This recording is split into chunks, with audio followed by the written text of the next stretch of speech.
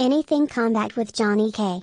But it's anything combat though. Welcome back, combatants, to the Anything Combat Show, wherein we discuss everything mixed martial arts. I'm your host, Johnny K. Today, I'm joined by a former PXC world champion, a bantamweight contender, might be the most stylish motherfucker in the game.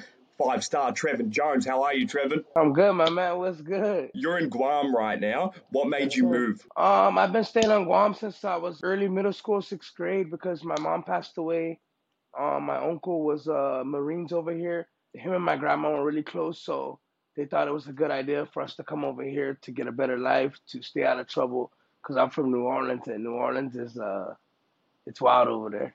So, have you been back to New Orleans? Yes, many times. I'm going back to New Orleans next month. So, yeah, I've been in and out of New Orleans, not as much, but recently I've been in New Orleans a lot. Like every year, I've been to New Orleans at least once or twice for the past like 4 years. Yeah. You said that you fought in Australia. What was that experience like, and when did you do that? I fought in Australia in I want to say 2018. I fought in Brisbane, Australia in 2018 for ACB, and it was great, man. It was a high level. It was a late notice fight for me. I just came off a championship fight. 13 days before that, I lost the championship fight in Korea, which a fight I felt I won, and then I got called for this fight right after, and my friend was on the card, and I'm like, man, my friend's on this card. I gotta take this fight. My feet are still all swollen. I took this fight.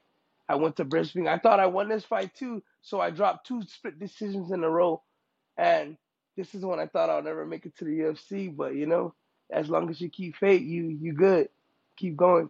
I've got a question about the weather in Guam.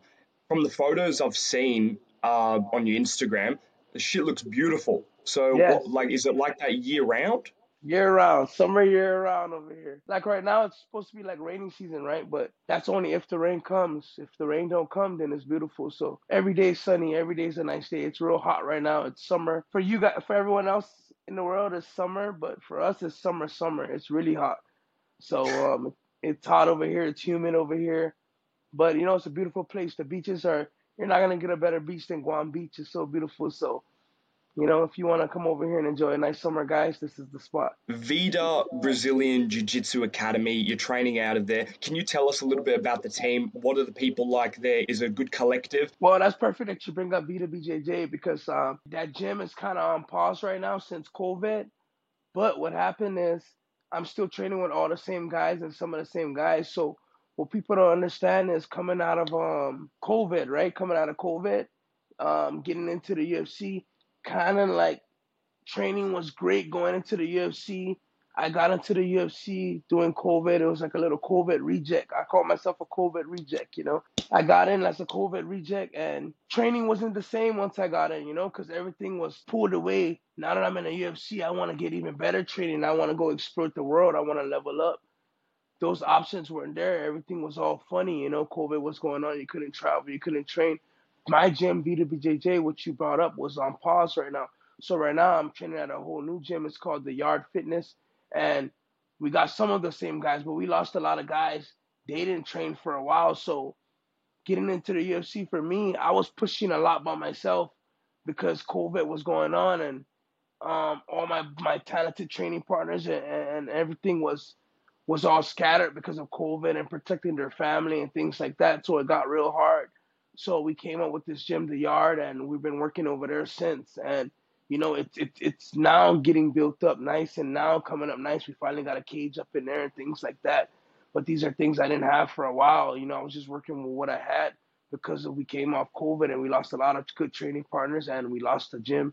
So we're rebuilding right now, but everything's great. You spoke about that exploration. Would you see yourself fighting in Ryzen, One Championship, anything international? Yes, man. I see whoever has the best offer for me. Of course, if one offer comes and it's already a decent offer, it's not like I'm going to look for a better offer. I'm a fighter's fighter. I'm here to fight. Like a lot of people think like when it's their passion, it doesn't matter what you're doing in that. As long as you get to do it, it's gonna bring joy to your heart. You know what I mean? So at the end of the day, I felt like, I just needed a break or whatever. But now that I'm on this break, I really don't want to take a break. I haven't reached out to any of the big promotions yet because I want to get a big win and I want to show my work. I feel like reaching to a big promotion right now, they can downplay you, but I don't think there should be anything taken away from me considering the circumstances that I took my fights in the UFC and the time I had in the UFC. Um, I can go over this 100 times, but people can only see the results of the fight. They don't see what went into the fight, man. That Cody fight was like 3 weeks, a little bit over 3 weeks, almost 4 weeks notice, I think. I signed my contract on the fourth week. You don't get working till after that. I gotta fly all the way to Vegas to get my nutrition, my food down. Then I gotta fly to Texas to train for 2 weeks. And then by the time I'm only there for 2 weeks, it's already time to fight Cody. It's taper down week. It's time to get in the cage already. It's not time to push no more. So that fight camp was real done. You really don't have time to prepare for him in specific. And I did pretty damn well for a guy that's fought a former champion on 3 weeks' notice. Like I expected him to bring it a lot more than that, and I think if he did bring it a lot more than that, I would have put him away a lot earlier. So I'm still proud of myself in that way. Raoni Barcelos, man, no one wants to fight this guy. No one wants to fight. Omar had to fight him. Yeah, Omar knocked him out or whatever, but that's Omar. Omar's also another talented guy who no one wants to fight. No one wants to fight Raoni Barcelos. I've seen this guy have like 5 or 6, 7 pullouts in a row. I fight him. He fought Omar, and now people are pulling out from him again. Another tough guy. Javid Basharat. I thought I won that fight. I did not think I lost the Javid Basharat fight. Like, how did I lose this Javid Basharat fight? Watched that fight many times. I think I won that. The Sahi Yokub fight. He came in 4 pounds under overweight. I was on my third weight cut in 1 month. You know how hard it is for me to make 35 pounds? I was trying to be great. I made weight 3 times in 1 month. I had 4 or 5 pullouts in that camp. He came in, he's saying it was late notice, but he knew that he was gonna get the opportunity from me because he messaged me on Instagram. And I said, bring it, bro, I accepted the fight already. So when it came for him in the fight week, he was saying, oh, I had this much time, but he already had messaged me, bro, I dreamed of fighting you. So his management been preparing him and telling him to stay ready because the guys I was supposed to fight was also from his management. So people don't know these kind of things behind the table, but I do. So I still stay confident because I know they had to like swindle a little bit, but at the same time, I accept the results. It doesn't make me any less of a fighter. Like as long as my head stays strong like this, those lessons are real lessons. If I break down and I cry and I'm like, those guys are too good for me. I can never beat those guys in my life. Now I can never beat those guys in my life. But I think I could beat any of those guys still. I think we can run it back anytime. Of course, on the high level, I gotta get my wins back, though. I gotta build my way back up to that, and I have no problem with doing that. But I still think I'm on the same level as them. Um, they didn't do much to me. Yeah, Raoni controlled me up or whatever, but that was still a tough fight, and I wasn't quitting. If the fight kept going, I'll keep going. So I gotta just keep going. I'll be back in the right place. I lost my friend along the way. And it was hard. It was hard to. That was my number one training partner, same size as me, same weight class, same everything. Like that was I started with him, and honestly, man, it changes your mind after like your best friend. Like you'll never think like I never thought something like this would happen to me. I never thought I can lose my drive off, because I never thought my friend would die like that I train with every day. You know what I mean? And then that kind of stuff hits you, and then you don't really have the same drive no more. Yeah, I can train the same. I can push hard. I can train hard, and I'm still working my ass off. I still have a tough fight coming up. Coming up, I still know I need to get out there and work my ass off. But at the same time, every time I see his picture on the gym wall, and every time I get a chance to break down about him, I'm like breaking down instead of firing up. Because you need to be a dog in this game. It breaks me down, and it's like, damn, my friend can't have it. Like we both wanted it. I wanted it for me, but I wanted it for him too. So since he can't have it, it kind of takes a part away from me too. You know what I'm saying? And people don't understand that, and that's what I went through, man. That's what I've been going through. I've been fighting those tough fights through that.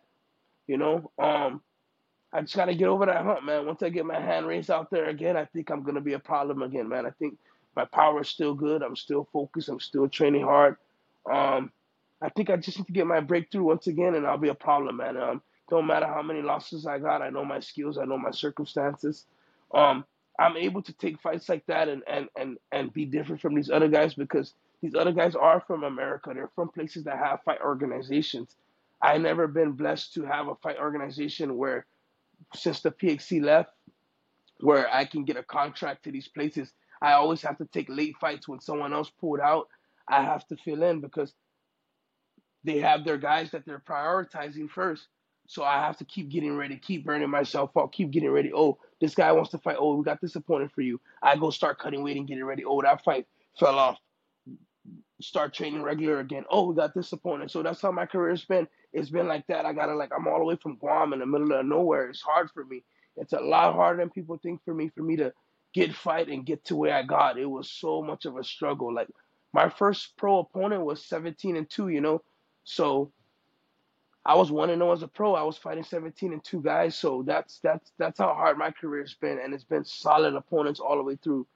So, I still got good faith, my man. I'm sorry to hear that about your friend. Dude, I've watched your fights. I actually know how good you are. People look at the fucking result. They don't look at what happened beforehand. They don't see Mhm. the short notice. They don't see Mhm. the difficult opponents like that guy Barcelos that you brought up that Yes. everyone's avoiding. They don't see shit like that. I have seen how you fight. People are jumping ship also to the BKFC. I just want to ask on a side note, seeing that you can bang so well, would you end up going to the BKFC and testing that out just for a little bit? Well, like me, I'm a martial artist.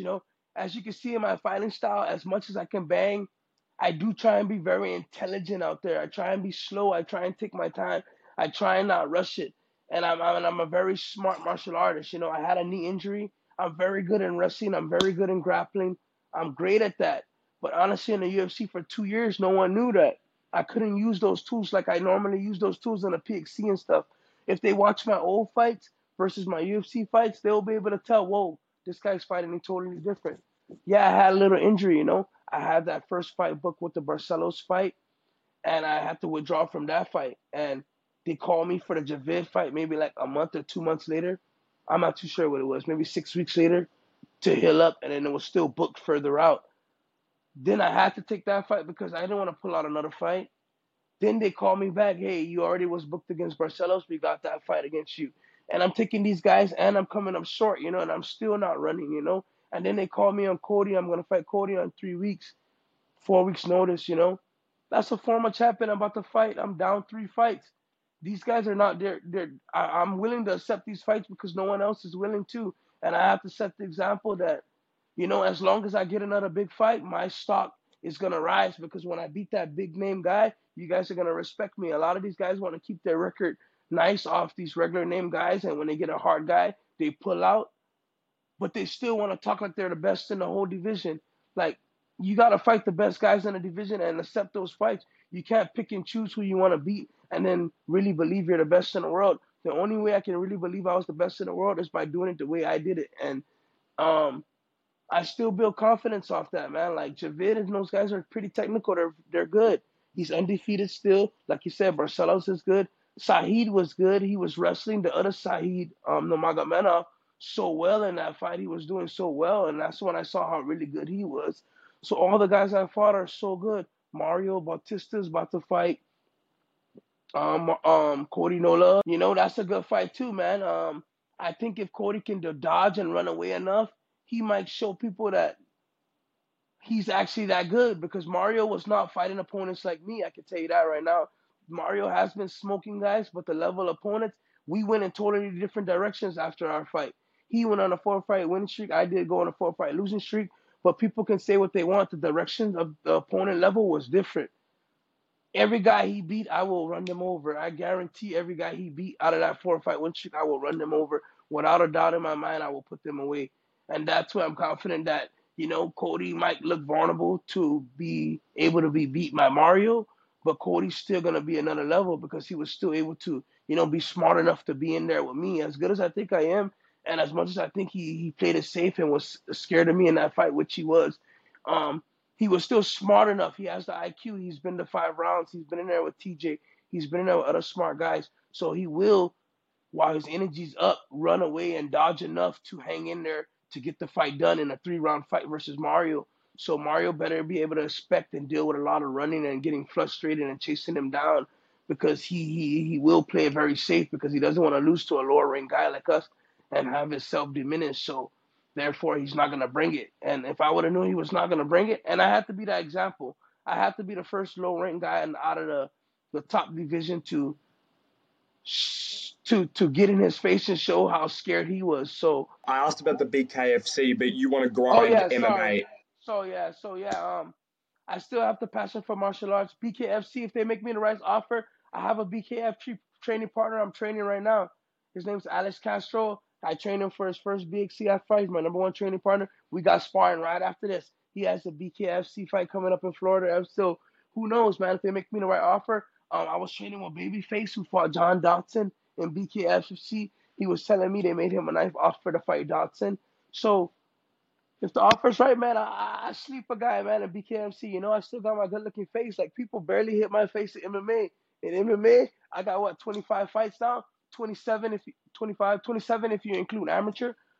My face has barely been touched, and I got all these losses.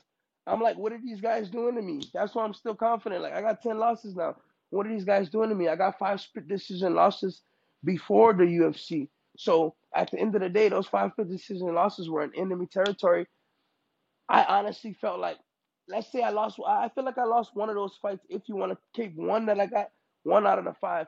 Like I think I'm 18, 17, and 6 or something like that, man. I think I'm still a good fighter, and that's what I live by. Like, yeah, if you want to take the UFC fight wins and add them to losses, they're losses. They're losses. If you want to look at it all as losses, but it's up to me to look at it as my true level, and I know my level, man. And even when I was fighting MMA all that time, I wasn't even doing MMA. I was doing full-time jiu-jitsu, trying to get my black belt my whole MMA career. I actually gonna post a video of me when I actually got my black belt, and I said I'm gonna make it to the UFC now, and I made it to the UFC like 2.5 years later or 2 years later. I have a video. It's already ready to be posted, and I called this, and I'm calling it now, man. I'm gonna fight my tough fights, and I'm gonna make it back in, and I'm gonna be even a better fighter than I was the first time around. You know, this first time around, I tried to do it. People will say it's the wrong way, but us young people, us real people will say it's the right way. Here it is. I wanted to do it with my friends. You know, I didn't want to go hire no new coaches and all these people that weren't there with me. If I wanted to shine and get these big wins, I wanted to be there with my friends. Absolutely, there's better coaches and stuff around there than my friends. My friends are talented too. They're just as good as me, but they're as good as me. Of course, there's people that got knowledge and stuff out there that could have brought light to me, and I was getting it small kind or a little bit, but I was still bringing my friends with me to the fights and having them be there because I wanted. It's more better. Like, if your friends can't sit first class and they're in the back, like, why are you in first class? You know what I mean? Why are you in first class? So I did it with my friends the first time, and I let them know that. When I go back the second time, I earned my way to do it the right way. Now I will get proper coaches and be in the UFC with real old men, old men by my side. You know, old men with that real high level knowledge. You know, and you know, I knew, and I just knew that it was gonna be like this. You know, not knew that I was gonna be out. I was confident in all those fights, even with my friends by my side. But I know what it's gonna take now to get to the next level. I'm gonna need some old men in my corner, so I'm gonna need that knowledge in my corner, and it's gonna make a difference, you know. So One fighter that I see similarities in their career is you and Dan Hooker. I know you're going to go, what do you mean by this? So they counted Dan out over and over again, saying that he was washed and that he came off a couple losses, some close, some bad losses, but it was just the fact that they said that he was washed and they chucked him up against a ranked Jalen Turner, who's an absolute beast. And somehow Dan out-hearts him, out-skills him, wins a great fight up against Jalen. Now, hmm my question for you is, which ranked opponent in bantamweight right now, the hardest division in the UFC, do you have your eyes on that when you beat, people are going to say Trevin's next up? Marab. What do you see in that style matchup that you can beat Marab? I think Marab gets kind of sloppy and he comes in too much. Sometimes he forces things. If I get my sprawl game going good, I know I could. I'm not that. I'm not a trash wrestler. You know, if I have to prepare for him, it'll be a whole different style camp. You know, um, if I prepare for that properly, I'm around Aljo, all those guys. I see those guys at the UFCPI all the time, man. I'm way bigger than those guys, man. And if I get that cardio right, I hit that weight right, I push that cardio right, I think I'm a bad matchup for that guy because he comes in sloppy sometimes. and I definitely can hit him with that power. And I am good at jiu-jitsu and stuff too, man. And now my knee is much more healed. As I was speaking earlier, I was in the UFC with a bad knee, and now my knee's healing good, man. It's really, it's not that when I was fighting those guys, I knew for sure it was that injured. It's now that I got to where I got to after the injury, I'm like, wow, my knee was messed up. Even in those fights, that's how I'm able to tell. Going into those fights, I just thought this is the best my knee's gonna get. So I went out there and did it. But now that I'm feeling my knee, how I can get low now, how I can move, how I can explode, I'm like, now my knee's good. So I think with my knee being good right now and being able to wrestle more and grapple more with my hands and my power, and the proper camp, training at Zenit Drysdale, having a perfect counter style for Marab, getting up off my back and setting up chokes with the takedowns. Because he's a beast too. Don't get me wrong. I'm not saying it's gonna be an easy one, but I think I can put him away. I think I can put any guy in a division away, man. Even Aljamain Sterling is a champ right now. I think I am a bad matchup for Aljamain Sterling too. I'm a good grappler. Like, yes, I've lost some matches by getting took it down or whatever, but no one knows how good Ronnie Barcelos is. You see when Ronnie Barcelos gets on guys, like it chokes them out. He handles them when he gets them down. Ronnie Barcelos is a national Brazilian champion. He's good. I know he was able to put me down and handle me like that. But,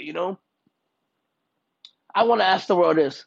When everyone else comes from Thailand, do they get all these green stuff coming out of their nose and all this stuff coming out of their chest and everything like that? Because honestly, I was strong in that camp. I was so strong in that Ronnie Barcelos camp, man. I was ready to fight Ronnie Barcelos like an animal. My camp was looking good. I'm not gonna lie. I thought I was gonna upset him and run him over. But I came from Thailand and I got back to America and I had nothing but green stuff coming out of my nose, my mouth. I was so like, it wasn't COVID or nothing because I got tested for COVID and everything. It was not COVID. I don't know if it was some kind of infection from the air or whatnot, which I looked up a lot. Me and my brother had it, so it was bad, and we were spitting up loogie and everything. I remember one time I was next to Francis Ngannou. It was like 2 days before the fight, and I was choking so hard. And he was like, "Bro, are you okay? You got to fight." I remember this, and he looked at me like, "Whoa," and I was like, "No, no, I'm good. I'm good. I'm just." I told him straight up, I'm just getting over something. I don't know what it is, but it's not COVID. Don't worry about it. I remember.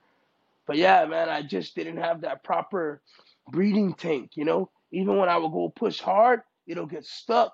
And then I have to like chill my pace because I might choke on my own. But no excuses. He was a tough man. He was an animal. He needed that win like I needed that win. So I know he did bring the game too. And he could have just bought the game too. But, I was a little under the weather or whatever it was coming from Thailand, man. I was very sick. And I believe, man. I believe I can get these guys, man. Anyone in the top 10, I'm on that same level, man. I'm telling you, man. These guys you only could be good so long. Like, I've been working hard. Like I said, I've been the guy that had to over push to get to the UFC. I was fighting ACB, which has UFC level guys in ACB before the UFC. And even in my regional level, I was fighting the top guys, championship fights for a while. When I got into the UFC, I got in as pushing myself, trying to get there, overworking, taking matchups, falling off, taking matchups, fly to the States on my own term. Finally got in off training over there and having an opponent cancel that fight. Got into the UFC, thank God. Then I was burnt out a little bit too, man. Honestly, the push from over here and having to keep going, and I don't get to know what the contract to know. Oh, you're fighting October.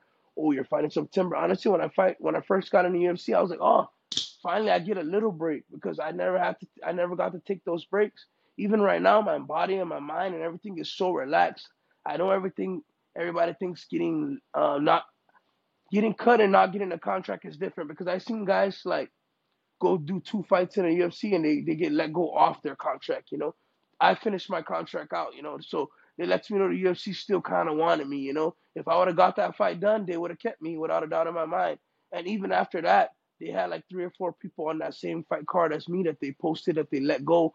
I was still on the roster. I was still not let go for another 3.5 months after that. So, and not get a new contract after that. So all I gotta do is get my wins and get back in, man. 2 big wins and I'm back in. They know the level. That's why they gave me the opponents that they gave me, and I respect that because they know they got their scouts running around. It's like any other big sport, man. They got their eyeballs. I'm pretty sure they got Instagram accounts, Facebook accounts that nobody can see with their scouts and their people that go around. You never know, but he works for them, and you never know. They got their scouts, man. They're their own intelligence. They know everyone's level. They know a lot more than people think they know. They know your weight. They know who's the strongest bantamweight by lifting weights. They know which bantamweight has the strongest right hand. They know which bantamweight has the strongest left hand. They know which bantamweight can deadlift the most. They run tests on all of us. They know these things. They know these things by the matchups. And the fact that I'm matched up with guys that also are high level and skilled lets you know I got skills. That's what people need to understand. These guys got all the results. There's so many weak little 35ers in the UFC they could have gave me and I could have ran over. I know this for a fact. But the fact that I didn't get those guys, I know they ran tests on those guys too, and those guys weren't in that bracket. They knew that you were a strong motherfucker, and they were like, They we need to put him up against someone like Barcelos or someone like the former champ Cody Garbrandt. That's the they level that know. you're at. Where is your next fight? You won't even know I had like 5 opponents, 6 opponents already. All fell off. I just got contacted for a fight this morning, and it looked like this one's gonna go down. It might be in San Diego, California. I don't want to link it now because nothing is out yet. I just got it this morning, but it's a former UFC veteran too, and I'm gonna be excited if I get this fight. All they have to do is make it fair. You know what I mean? It's veteran on veteran. I absolutely believe I can beat this guy, and I just got it this morning. And I got another fight in another organization for a title fight, 5 round main event. So I gotta choose right now. They're close to each other. My brother's booked to fight now. Finally, my brother's back. You guys gotta tune in on my page and see who my brother is and tune in on that. He's gonna put on a hell of a performance. He's fighting a guy from Russia. It's gonna be crazy. It's in San Francisco, August 26th. We're flying out soon. And then How I'm old's looking your to brother?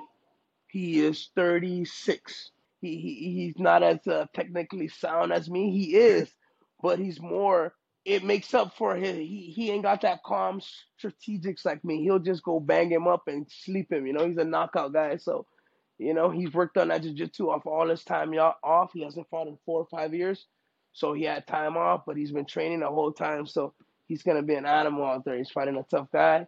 So, yeah, we got 2 opponents now. My manager just sent it to me this morning. Stay tuned for that. It's gonna be good news. I can let you guys know it should be in California. And man, if I can do both of these fights back to back because they're 3 weeks apart, man. If I can beat that UFC veteran, and then if that kid will still take on that fight because it's an undefeated kid, if he'll fight me on the 30th, I can be back into the UFC by the end of the year. You know, beat the former UFC veteran and then win that title. That's no doubt I'm back. I don't want it to be that way, but I gotta dig. I gotta dig because my way going back into the UFC, they're gonna have the toughest guy, like one of those guys we said, waiting for me, because it's gonna be someone on a late replacement, someone that no one wants to fight. So I'm gonna pretty much have to do 3 fights right off the bat. That's what like I'm at that knowledge level now. I understand. It's not just gonna be fight this guy, and then hey, you got a contract, hey, you got 2 months to fight. It's not gonna be like that for me. It's gonna be fight this guy, fight this guy. Hey, you just won, we gotta fight for you in 3 weeks. Hardest guy, top guy. That's how it's gonna be. You have to understand the game now, and that's what I've came to learn.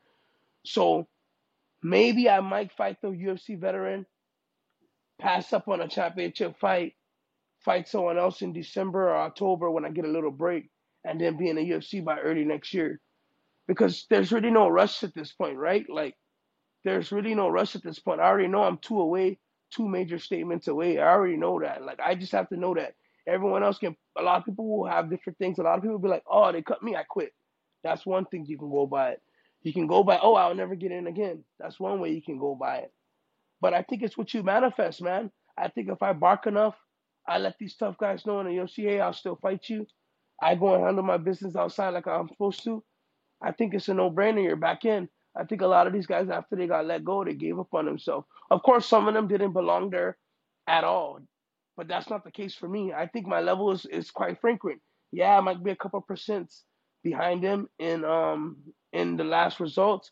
That's why I'm gonna go make that up right now in these 2 fights to show, hey, these guys are not on my level too, so I belong here. So that's what I'm trying to get at, man. I think it's maybe 2, 3 fights max, 3 fights at most, 2 finishes and a decision, 3 finishes in a row, 2 major finishes in a row, 2 killer finishes in a row. I think I should be back in without a doubt. But I also know they're gonna have someone tough on the other side waiting for me, which I accept. But my body has to be ready to go through that kind of weight cuts and wars and battles. So I know that I might need The one fight, take 3 months off, do the other fight, and then the UFC will be a no-brainer. I'm out there by next year for sure. What did you think about Volkanovski's performance, and do you consider him pound for pound number one over John Jones? Whew. Volkanovski's an animal. First of all, I know Volkanovski. He's from the same organization as me outside the UFC. We both were champions. I was the 135 champion. Volkanovski was the 145 champion. So At the same time, you two held the belt? at the same time, we held the belt. So we're tough guys, man. That's why the toughness is there. I just need to get it going, bro. I just need to get it going. My friend who I speak of, who passed away, he fought Alexander Volkanovski at Really? 145. Yes, he fought Alexander Volkanovski. Alexander Volkanovski said he was the toughest guy he had ever fought. Alexander Volkanovski got into the UFC right after that, like one fight after that. He got into the UFC and was wrecking guys already. And then me and my friend are outside, like he beat my friend by decision. And my friend had Volkanovski in the first round. He mounted Volkanovski up. He was pounding Volkanovski. Yeah, bro. It was a good fight. My friend that passed away was so talented. His name is Kyle Rages. Everybody knows him. The UFC guys, he was at Extreme Couture. Everyone was giving him shout outs when he first passed away. That guy that tragically passed away, one of them, that was him. That was my best friend from Guam. We started training together. He started way before me. When I started, he was a purple belt already when I started training. So he was that good. And then I just, got so good off him and my coach Marcelo Nunez, who's in PFL, and everyone, Drysdale. I've been going to Robert Drysdale since I was a white belt. I've been a black belt for 4 years now. I've been training at Drysdale every year since I was a white belt. So my experience is pretty up there, man. I'm not as unknown or whatever. People know me, man. Like even around the UFC PI, when I came into the UFC, I did what I did to Tamir Valev, who's also another talented guy who's probably gonna be on the UFC, on the Ultimate Fighter finale. I'm pretty sure he is on his skill set, unless someone knocks him out. That's the only way. Um, yeah, man. I think I'm just right there at the cusp, man. So I just gotta keep working and stay focused, man. It's all about what you manifest and what you want for yourself. A lot of people can give up and go to another career and do something else. But why am I gonna do that? I've been doing this my whole life. Like you're gonna go do something from scratch, and you're still, even at failure, you're still better at this. Even at failure, people have to understand. Even at failure, I'm still better at this. So I just gotta get my mind together, clear my head, get back on a win streak, and prove to myself that I am better at this. What do you think about that performance that Volkanovski had? Is that one of the best championship performances you've seen in a while? Man, as you were saying, John Jones is for sure still pound for pound number one because John Jones beat crazy guys at the time he did it, and he's back. He still beat crazy guys. But Volkanovski is right there at the cusp. I'm sorry I didn't answer your last question. Volkanovski is right there at the cusp, man. He's like just right under him, not a full bar under him, not a number two spot under him. He is almost dead even, but John Jones to me still tops him by a little because the way John Jones did it to people, the way John Jones finished all the guys he finished, the former champions John Jones finished, the level of scary opponents that John Jones finished is the reason why he is and the way he made it look in his prime. It don't matter if he's slowed down a little bit now and the fights are a lot closer or he's a little bit more slower and strategical now. If he can still get wins, everything that he did before still holds strong. You know what I mean? Volkanovski is that new guy. He is coming up. A couple more. Jones is going to be out of there. Volkanovski is going to take over that spot without a doubt in my mind. And Volkanovski's performance was spectacular, man. When I got into the UFC, I was saying like I fought harder opponents than Volkanovski inside PXC because he was 45 champion. I was 35 champion. And I did. I really did. My 35, Toby Mischich, all those guys, Quan Ho Kwok, those guys all made it to the UFC and Bellator and all that. So so going into the UFC, I felt I had fought harder guys. So but when I saw Volkanovski in the UFC, I felt I belonged in the UFC. But everyone has their own path. But now, Trevin Jones, Volkanovski ain't got nothing to say, my man. I ain't got nothing to say to you, Volkanovski. You are the man. And I've been noticing you're the man, man. Because it's not about your skills. Everybody has skills in the gym. Everybody's talented. Even these guys that are getting knocked out, smashed, ran over, laughed at.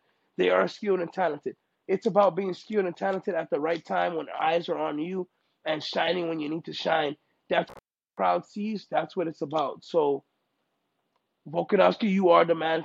You and John Jones are the man for that. I'm still working to get to that because I do have that type of skill level and I do have that type of skill set. But as far as getting it done, you guys are the man for that. You guys are doing your weight cuts right. Something is going perfect for you guys, man. I cut a lot of weight.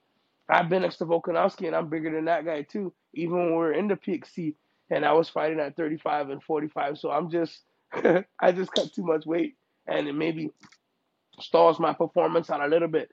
And I think the reason why I go back there is because when I do that weight cut right, I perform so well. And then I go and have a shitty performance and maybe edge out a win or whatever. And then I do it well again. So it's like it's mixed emotions. So like what Trevor you're gonna get? I need to get that Trevor. If you get that Trevor that hit it right and did it right and peaked right, none of these guys are gonna beat that guy. He's so skilled, he's strong. So I say at 35, man, he's good, he's strong. And Volkanovski, he's just a different animal, man. He's doing what I'm trying to do. That Trev that I want to see consistently. He's doing it consistently. He's showing up. He's giving the fight. He was a little bit worried about Yair. I can see it because he doesn't usually take that approach. But again, Yair already had vulnerabilities from which we saw from Frankie Edgar. So the game plan and the blueprint was already laid out for Yair. You know, take him down, stand with him a bit, take him down, get him down, pound on him. We saw what Volkanovski did to Islam, bro. Like he gave him, if he can give Islam a run and a grappling like that, we knew for a fact he was gonna give Yair a beat down on the mat. So that was a no-brainer. He was gonna get a beat down on the mat. It was whether if Yair can kick him to the head, kick him to the body. We all know what it was. That's all it was. So to me, it was a spectacular performance. But again, we all knew he can do that. You know what I mean? Um, we all knew he can do that. That Brandon Moreno fight though. Oh, that was another crazy fight, right? But yeah, man, that whole card was amazing, man. Man, that whole card was amazing. From the Julian Turner and Dan Hooker to that fight, man, that card was amazing, man. All six of those top fights, the Whitaker Bo and Nickel. Duplessis, Bo Nickel, like the Duplexi and man, all 10, probably 12 guys out of that whole fight card deserve a bonus. You guys are amazing. Heard it from me. You guys are all talented guys, winner or losers. You guys, it takes two to make a beautiful show. You know what I mean? So, um, some of those fights was just like guys were playing other guys' game and didn't care to play their game. Like Pantoja was in there with Moreno, even though Pantoja showed slow cardio and was slowing down he was still had that drive and dog in him to challenge a faster, more cardio Moreno at his own game and was sticking him with big shots in the middle of dealing with speed and a guy that was a lot more focused than him and still got it done. And he did get it done. He did win the fight, but it was a very good fight. And I got one take on why Brandon Moreno lost that fight. I'm gonna say it on here first. I never said it nowhere. I read everything. I never heard nobody say this, and I'm the first guy that's gonna tell you guys why Moreno lost this fight. And it's not exactly why, but it could have went in his favor if he did it this way. And you let me know if you agree with me or not. So I have friends that fought, and they got their opponent had good jiu-jitsu, right? So every time it came time to be in that guy's guard, they didn't want to play in that guy's guard. They let him up for free. They let him up for free because they feel they have a better chance in a stand up because his jiu-jitsu might be good or whatnot, right? So the fight was already close. It came to a split decision. So Moreno did get taken down, but Moreno had reversals. He had reversals in that fight. When he reversed that fight, he let Pantoja up many times for free without trying to control for an extra 30 seconds or a minute or actually trying to land punch a couple punches on the way up and then let him get up and tax him a little bit. He did not tax him because he was afraid of what was going to happen, but that also caused him to win. I feel if he would have held him down an extra 30 seconds, and then punched him on the way up. Not fully hold him down, but a little 30 seconds to, why when he starts going for stuff, you get out of there and stand back up. But you have to tax him. You have to hit him a little bit. No matter if he's good in jiu-jitsu, his triangles are good, his arm bars are good or what, you have to show him you're willing to fight there. Because if you don't show him you're willing to fight there, now he can get more sloppy and wild with you because he knew he could punch Moreno back because every time Moreno he falls down and Moreno drops him, Moreno's not going to want to come into his guard. So he knew he could stay there now. So it cost Moreno a harder fight than he was supposed to have. If Moreno would have took him down and then be okay with landing some ground and pound and taxing him first, now Pantoja would have been a little bit more on the outside, a little bit more hesitant on the punches, a little bit more correct with his feet work. He was able to be so sloppy with his feet and just brawl Moreno back because he didn't have to worry about Moreno because Moreno already let him up multiple times in his guard. Moreno was supposed to hold him down an extra 30 and then Nasa punches off. That'll take a minute out of a round. That would have put those rounds in your favor. So that was the difference in that fight. It wasn't a big difference, but that was a difference that stopped Moreno from winning that fight because although he lost that fight, he was very capable of winning that fight if he made those adjustments. Trev, so basically Moreno has had 4 fights with Figueiredo and now he just had his third fight with Pantoja, and because he was the belt holder, they might need a rematch. Will Moreno be the first fighter to have 4 fights with 2 separate opponents, all in the UFC and Ultimate Fighter when you put them all together? You're absolutely right. I'll be the first to say this. I was gonna say this earlier. Brandon Moreno got so much better. He's good. He was still great out there. I sparred Brandon Moreno and everything already. I did very well. I did very well, but he's a smaller guy than me. I'm not trying to count those rounds. Those are just training rounds. But he had just got finished from beating Figueiredo when I sparred him, and he was bringing it. He was on his cruise, and I was fighting Mario Bautista at the time. So yeah, we were both on our talent hunt. We were both good. Brandon Moreno got so much better, and he's gonna be the type of guy that it's gonna be like the Max Holloway. He's always gonna be that next guy. These other guys cannot beat Moreno the way he's fighting like that. Yeah, Pantoja got away with it. He had the extra drive. You heard Pantoja's story. It's a crazy story. That's what kept him in that fight. Even if they probably rematch, that same drive won't keep Pantoja in that fight because now he has the belt. He's a little bit more wealthier now. Things change. Moreno had his own hardship, but he's been champion. He's felt the wealth a little bit. The past is kind of wearing off. Even if it didn't wear off, it still fades off a little bit when you become out of poverty, a little bit more richer, a little bit more wealthier. And he's still fighting well with the wealth. So he's like a Max Holloway to me. Even with the wealth, these number one guys up cannot beat them. They are still the number one guys, and then the champ's the only guy that can beat them. So therefore, there will be a fourth fight because Moreno looks like he can beat everyone else in the division still. Just like Max looks like he's the only one that can beat everyone else in the division still. No one wants to see the Max fight again, but that fight has to happen. He's the only one. He ran over Yair too, you know what I mean? He's the only other guy that can give Volkanovski that run. That one fight, that second fight with Volkanovski was, I thought Max won the second one, to be honest. I thought Max won the second one. But then again, Volk done equally well in all of 3 fights against him, you know what I mean? Volk is a very smart fighter. He has a very smart IQ. Volk has long arms, man. I was telling my training partner in BKFC, people don't know the real advantage. People think the advantage is being tall. People think the advantage is being long. This is the only time you see the advantage. The advantage is Volkanovski. Volkanovski is shorter than his opponents with longer reach. That is the advantage. That's the most advantage of any sport. People are not like not even other fighters on my level are thinking on this type of level. I'm telling you. You know why I know? Just like Kyrie France. How did Kyrie France knock out Cody No Love? Because Kyrie France is under Cody No Love, and when he throws his basic style punch, boom, the right hand comes up towards the chin. It's so easy for the right hand to just meet the chin. If I'm equal height, like when I fought Javid Basharat, it was easy to just whip the left hand out, bing, and touch the chin. When I was fighting Rayoni Barcelos, who was under me, the right hand was not an option no more. It was not the way you throw it. It becomes an uppercut now. You know what I mean? So it's the type of punch you throw. The best advantage is Volkanovski. He's shorter than the guy with the longer reach. So imagine a guy below you and he's coming up straight with that longer reach on that overhand right. That's why, and then he can use the distance of the hands and he has good leg kicks. He has the perfect body set. People say, oh, he's so short, he's so small.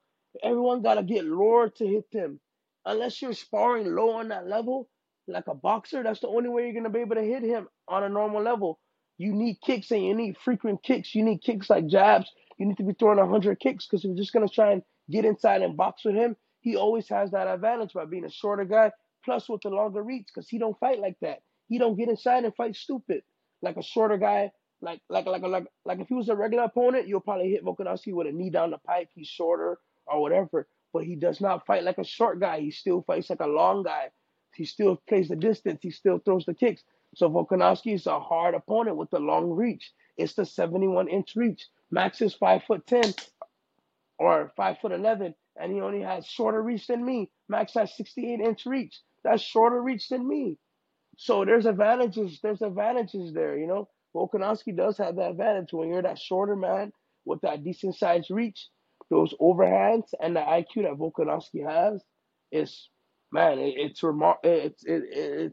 a whole new level, man. It's a whole new level. His IQ is so good.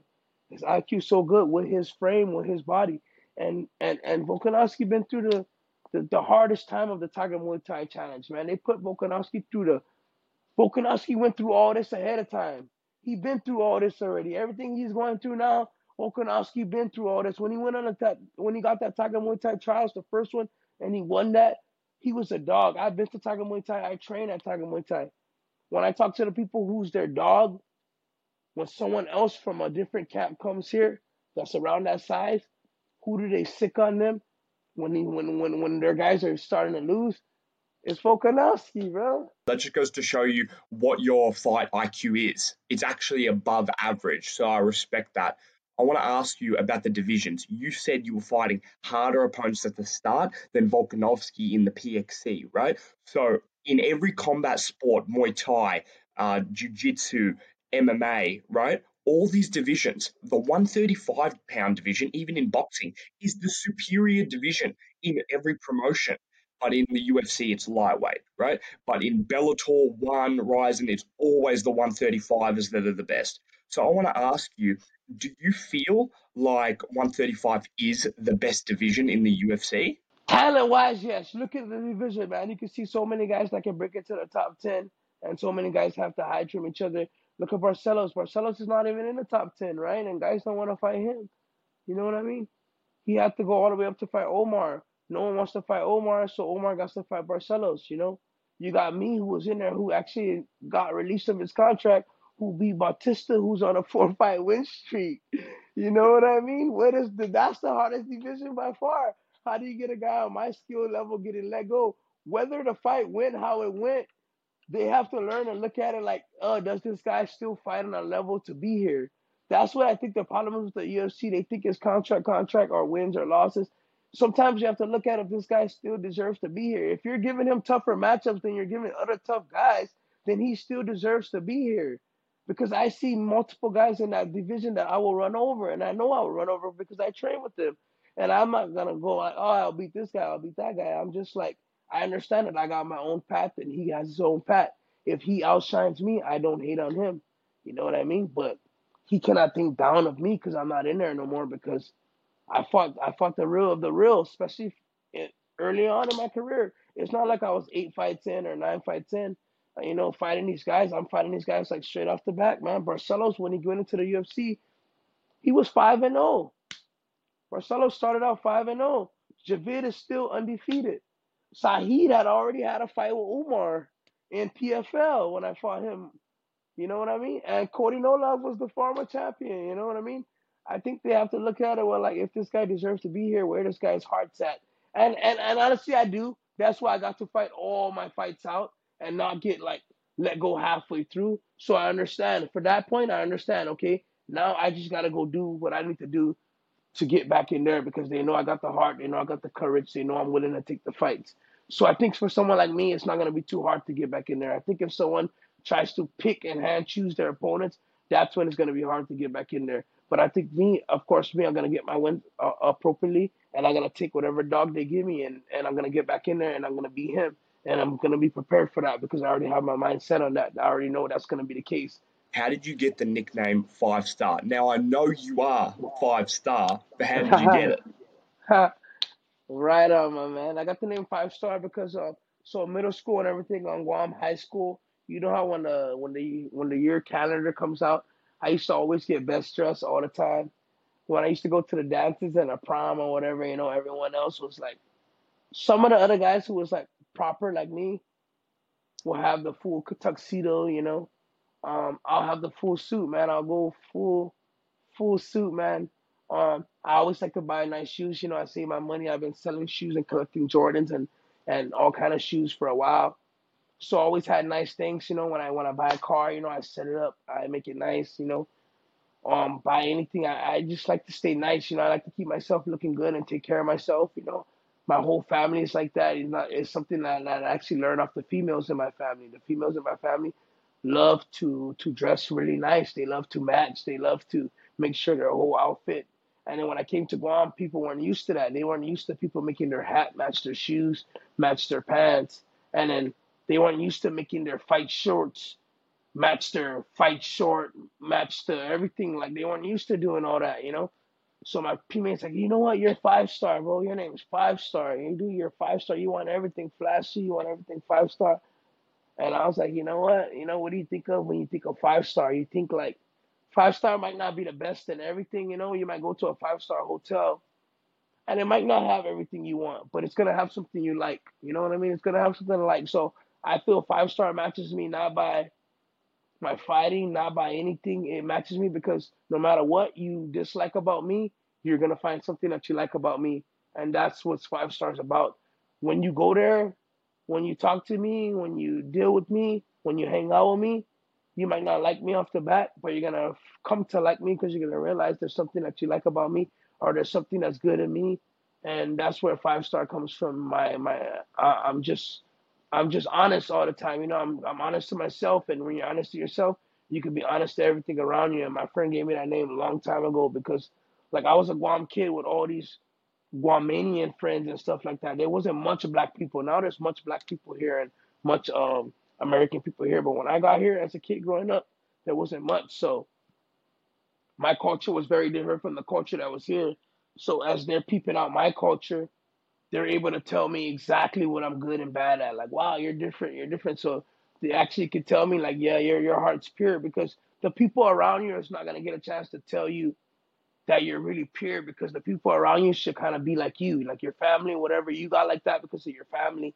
And who you are is not. If you want to figure out who someone is, you have to know their family. Like if you're getting into a relationship or whatever, and you really want to know that person, if you hang out with their family, you'll get an idea on who they are, how they is. Or if you knew them first and then you hung out with your family, you'll be like, oh, I see why you're like that. So they were able to tell me like, Trev, you're a good person, you're a pure person. They were able to give me the name 5-star. My training partners gave me the name 5-star because I carry myself well everywhere, and I'm always look out for people, no matter what. I used to go up and fight and making 3,000 a fight. Um, Even when I was making 1,000 till when I was making before the UFC 5,000, 5,000, whatever. I've had so many guys stay in my apartment and live off me, and I helped them get on my feet. Whether it's my friends that went to jail multiple times and got out, and I have to put an end to it. When we got older now, or it was so many guys that actually turn their life around and own companies now that used to sleep on my couch and stuff.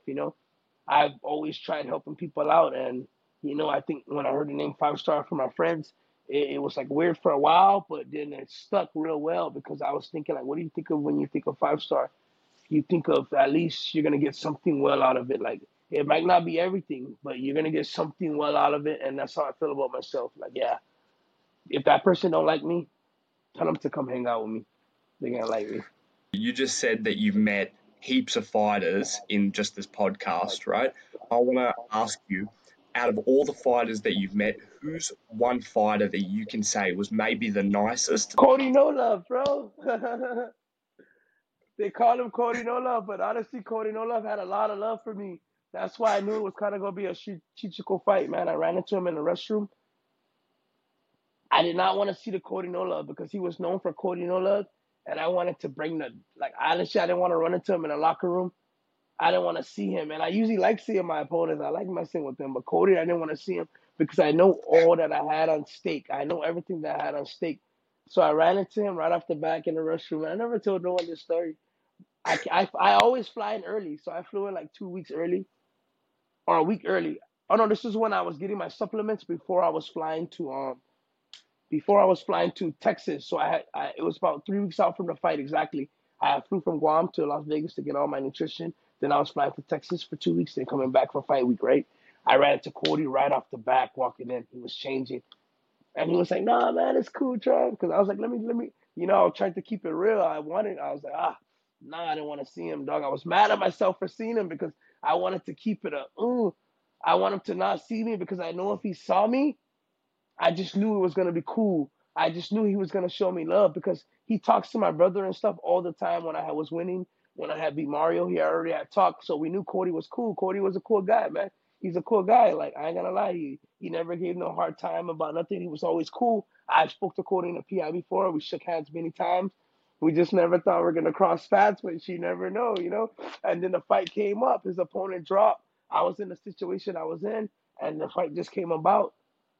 But I already had talked to him multiple times already, and I was already what's up in him all the time in the PI. So I knew if I ran into him, it was going to be good. And all the people that he knew, he had Javid and all those guys in his corners and all them. And I already had became friends and, bumping Javid and being okay with being the man that lost that battle. But, it's hard to do. But, I'm mature about it. And I'm cool with him.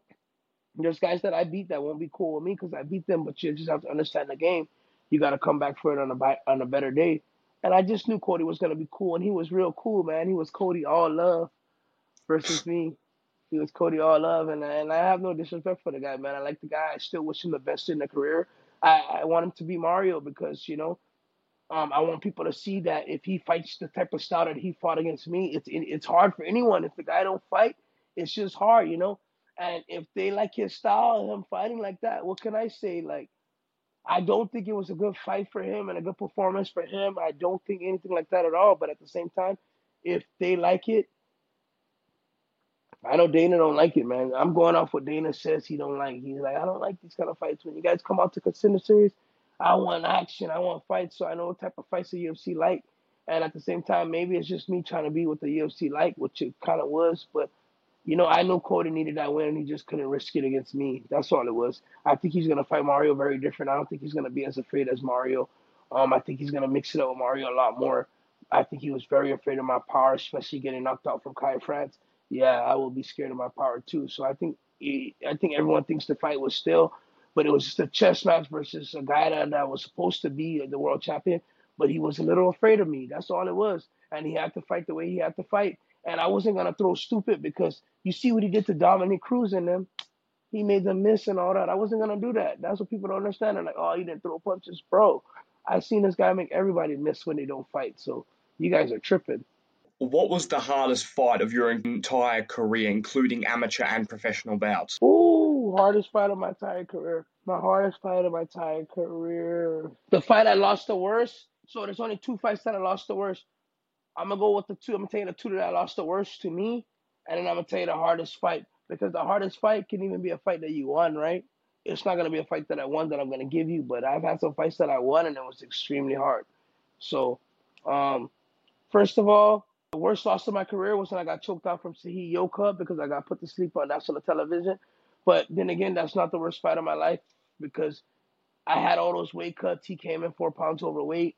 Um, but for the visuals, that's the worst fight, right? Because I never got put to sleep in my life. So boom. My worst fight of my life will be Ryan Barcelos because he out wrestled me and dominated me pretty well on my back. For me, performance wise, for me not giving back what I'm supposed to give, because all my fights, all my losses, I got 10 losses now, but all my losses I fought back well. Well enough for you to be like, well, I got 5 split decision losses, and all my other losses that are not split decision losses are these UFC fights we're talking about. So all my losses I fought well, extremely well, till you only can be so disappointed at yourself. That's where my confidence lies. Because the learning lessons are really learning lessons because I fought well. I could fix things to win these fights. Um, but dominated by Ronnie Barcelos will be my worst performance ever. Now, my hardest fight ever, I fought this guy. He was 6-1 in the PXC in Manila, Philippines, in his hometown. And it was my first time. It was my second time fighting in the Philippines, but we're fighting in a whole different area. And this place didn't have proper food or proper nutrition or proper things for me to replenish my body. And man, I've had fights where I go from 135 to 154, 135 to 151, 135 to 149. Lately, I've been liking to stay a little small because I wanted to move a little bit. That's why I messed up in the Raoni fight. I wanted to stay small. I stayed a little bit too small for a guy that was that kind of strong on wrestling. For that fight, I only wanted to be 148, so I stopped at 148. But I fought this guy named Troy Bantiag. He's a Filipino. He was very good from Team Lakay, popular team in Philippines. I won that fight, but it was such a hard fight because my body was so malnutritious. I remember I weighed myself after the fight ended. I stepped on a scale and I was like 141, 140 after, and it was a 135 fight. So I had gained maybe like 6 pounds only, 7 pounds only, and this kid was strong and he felt strong in there, and I won that fight, but each round I had to, like, I was dominating him, but for me to be able to dominate him, I had to dig from another area. Like, it was hard. I had the proper positions. My technique was good enough to get onto the proper positions, but my energy wasn't good enough to hold on to these positions. So holding on and sustaining him down was so hard to keep control of him because he was wild. He was throwing elbows from the bottom. He was being wild, and it was just a hard fight. And I remember that fight. I was like, wow, fighting is hard. That was the one that told me that you got to turn it up a notch. And I had one. And it was me coming off and that was my first fight back coming off a robbery loss. Like I said, my first pro fight was versus a 17-2 guy.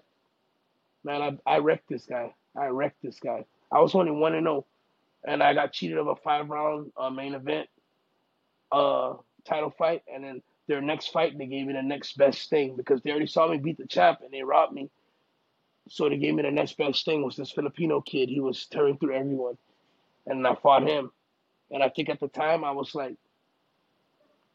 think I was like 2-1 only or something. Maybe it was 3 fights after. I fought him 3 fights after. So yeah, I was 2-1. He was like 6-1 or something like that. And he was good, man. He was strong.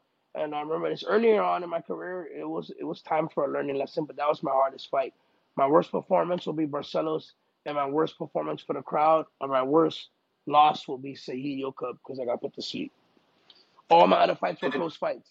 All my 7 other fights was fights that you can arguably say I won. I got 5 split decisions outside of that. I got the Cody Garbrandt fight. I got the Javid Basharat fight. Other than that, I just can't believe that you fought a 17-2 guy in your debut. How the fuck did they let that happen? And was that done on purpose to build the other guy's record? no, this is how it happened. My first amateur opponent was one of the undefeated amateurs on Guam who was supposed to turn pro. I beat him.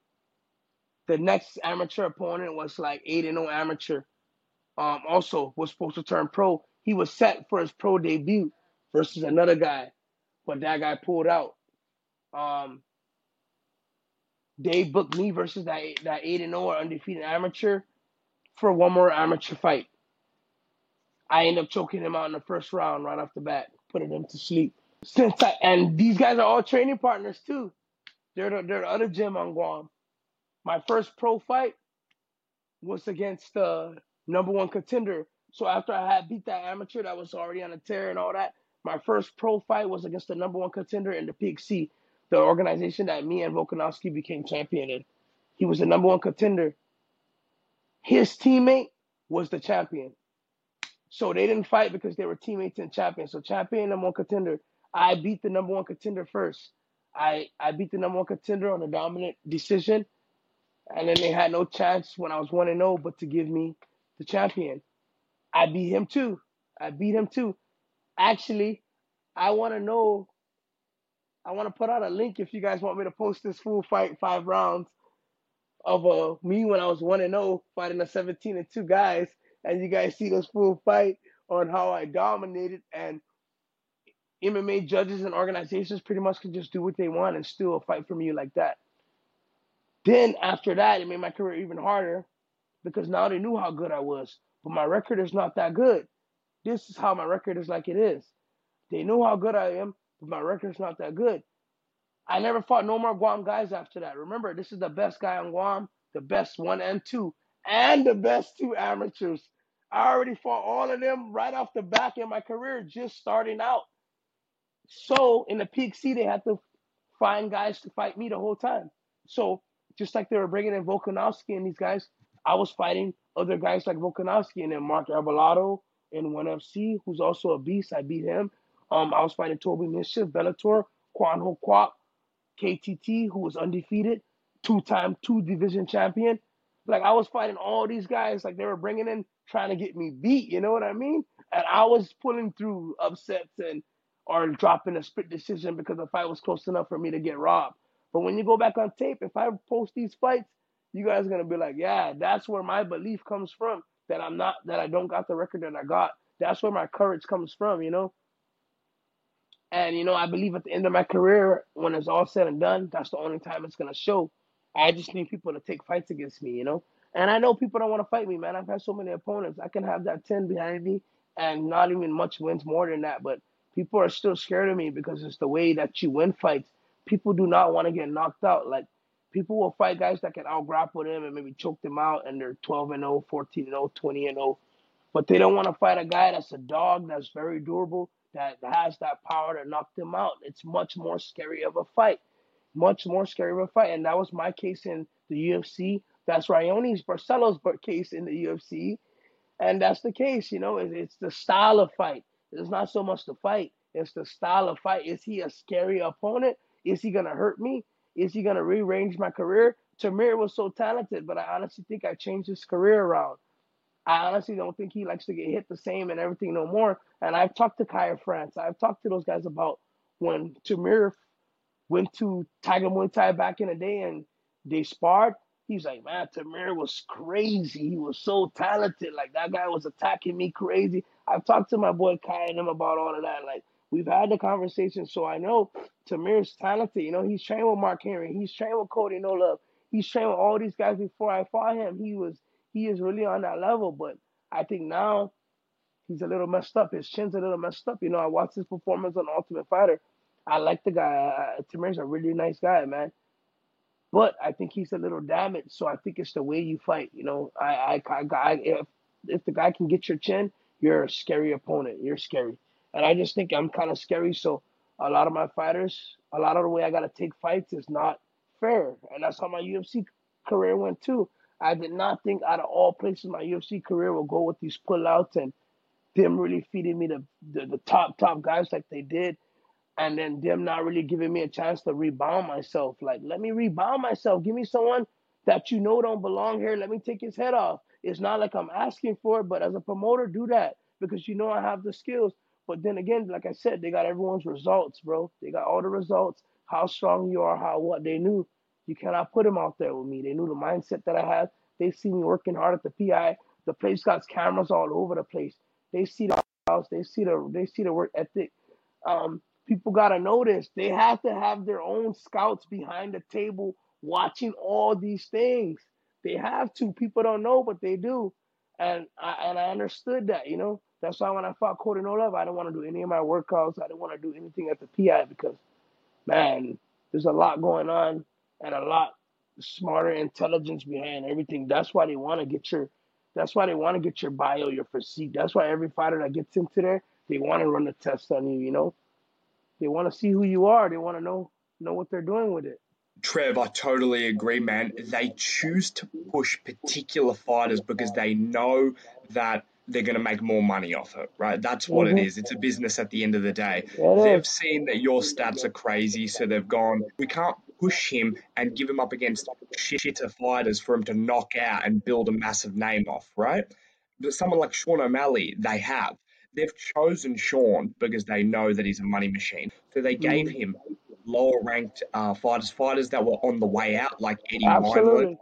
for him to get a Absolutely. highlight. So Absolutely. I want to ask you, if you fought Sean right now, do you knock him out? If I fought Sean right now, I have a very high chance of knocking out Sean. I have a very high chance of out wrestling Sean and choking Sean out.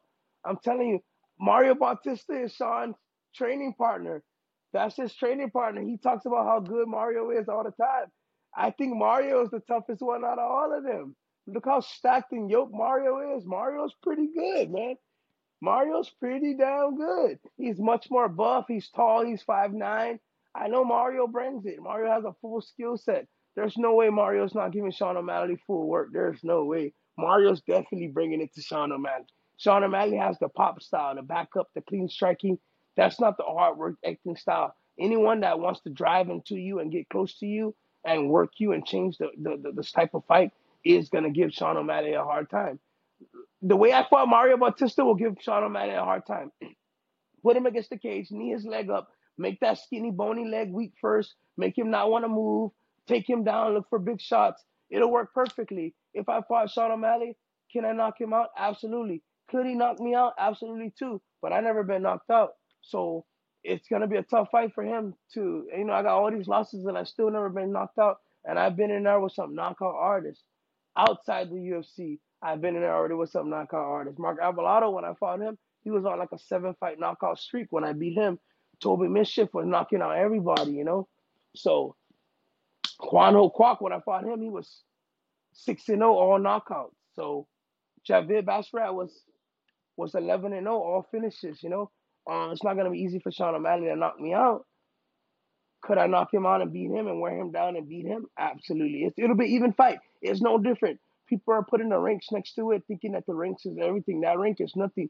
If that fighter looks like he can fight that fighter, he can fight that fighter. If that fighter looks like he can knock that fighter out, he can knock that fighter out. Can Sean O'Malley knock me out? He might could. He knocks people out. He might land a good shot, but it's hard to knock me out because even if I get hit good, I'm not gonna go easy. I'm not gonna look for a way out. Could I get a hold of Sean O'Malley? Could I also knock out Sean O'Malley? Yes. So it just has to be set up at this point. If it's set up, I'll take it and I'll try and knock him out and choke him out without a doubt in my mind. That size comparison, he's a big dude. You said that your weight cut's pretty big. So how much weight do you actually cut? I'm way bigger than all those guys, bro. Not all the time. They're taller than me. But my arms are massive. My arms and my shoulders is massive compared to the 35-pound fighters that fight. They got bigger legs than me and stuff like that than me. But my legs are very strong too. These are sprinting legs. My style's a very tricky style. I'm built different. At my normal size, when these guys train with me, I run them over. I tell you right now, if these guys train with me, I run them over. I train with so many talented guys. Like, I never had a coach my whole life, right? So I trained at Fortis MMA for the first time for this Cody's fight for only 2 weeks. I did a pre-camp there, which was like for like a week only, and tried it out. Coach said, come down, see if you like it. I did it there. I went back home. Right when I got back home, they called me and gave me a Cody no fight. So I didn't even need to go back home. If they didn't let me go back home, I wasted like a whole month at home doing nothing, still training, but not fight training. And then I went back to Coach's gym to fight Cody with only 2 weeks left. Coach said, Trev, I'm gonna be honest with you. If you're not in shape, we work hard here. If you're not in shape and show me something today. The first day I got into it, he said, you gotta show me now. He got guys ready to Shark Take me the first day. All his guys, all UFC fighters too. He said, show me something and then we'll see, we'll talk. I poured my heart out there that first day. You can ask him, you can bring it up. Anybody knows, all the high level guys at Fortis MMA knows, Jeff Neal, everyone knows. They watched me pour my heart out. Coach told me right after, you can fight. That was a game changer in my life.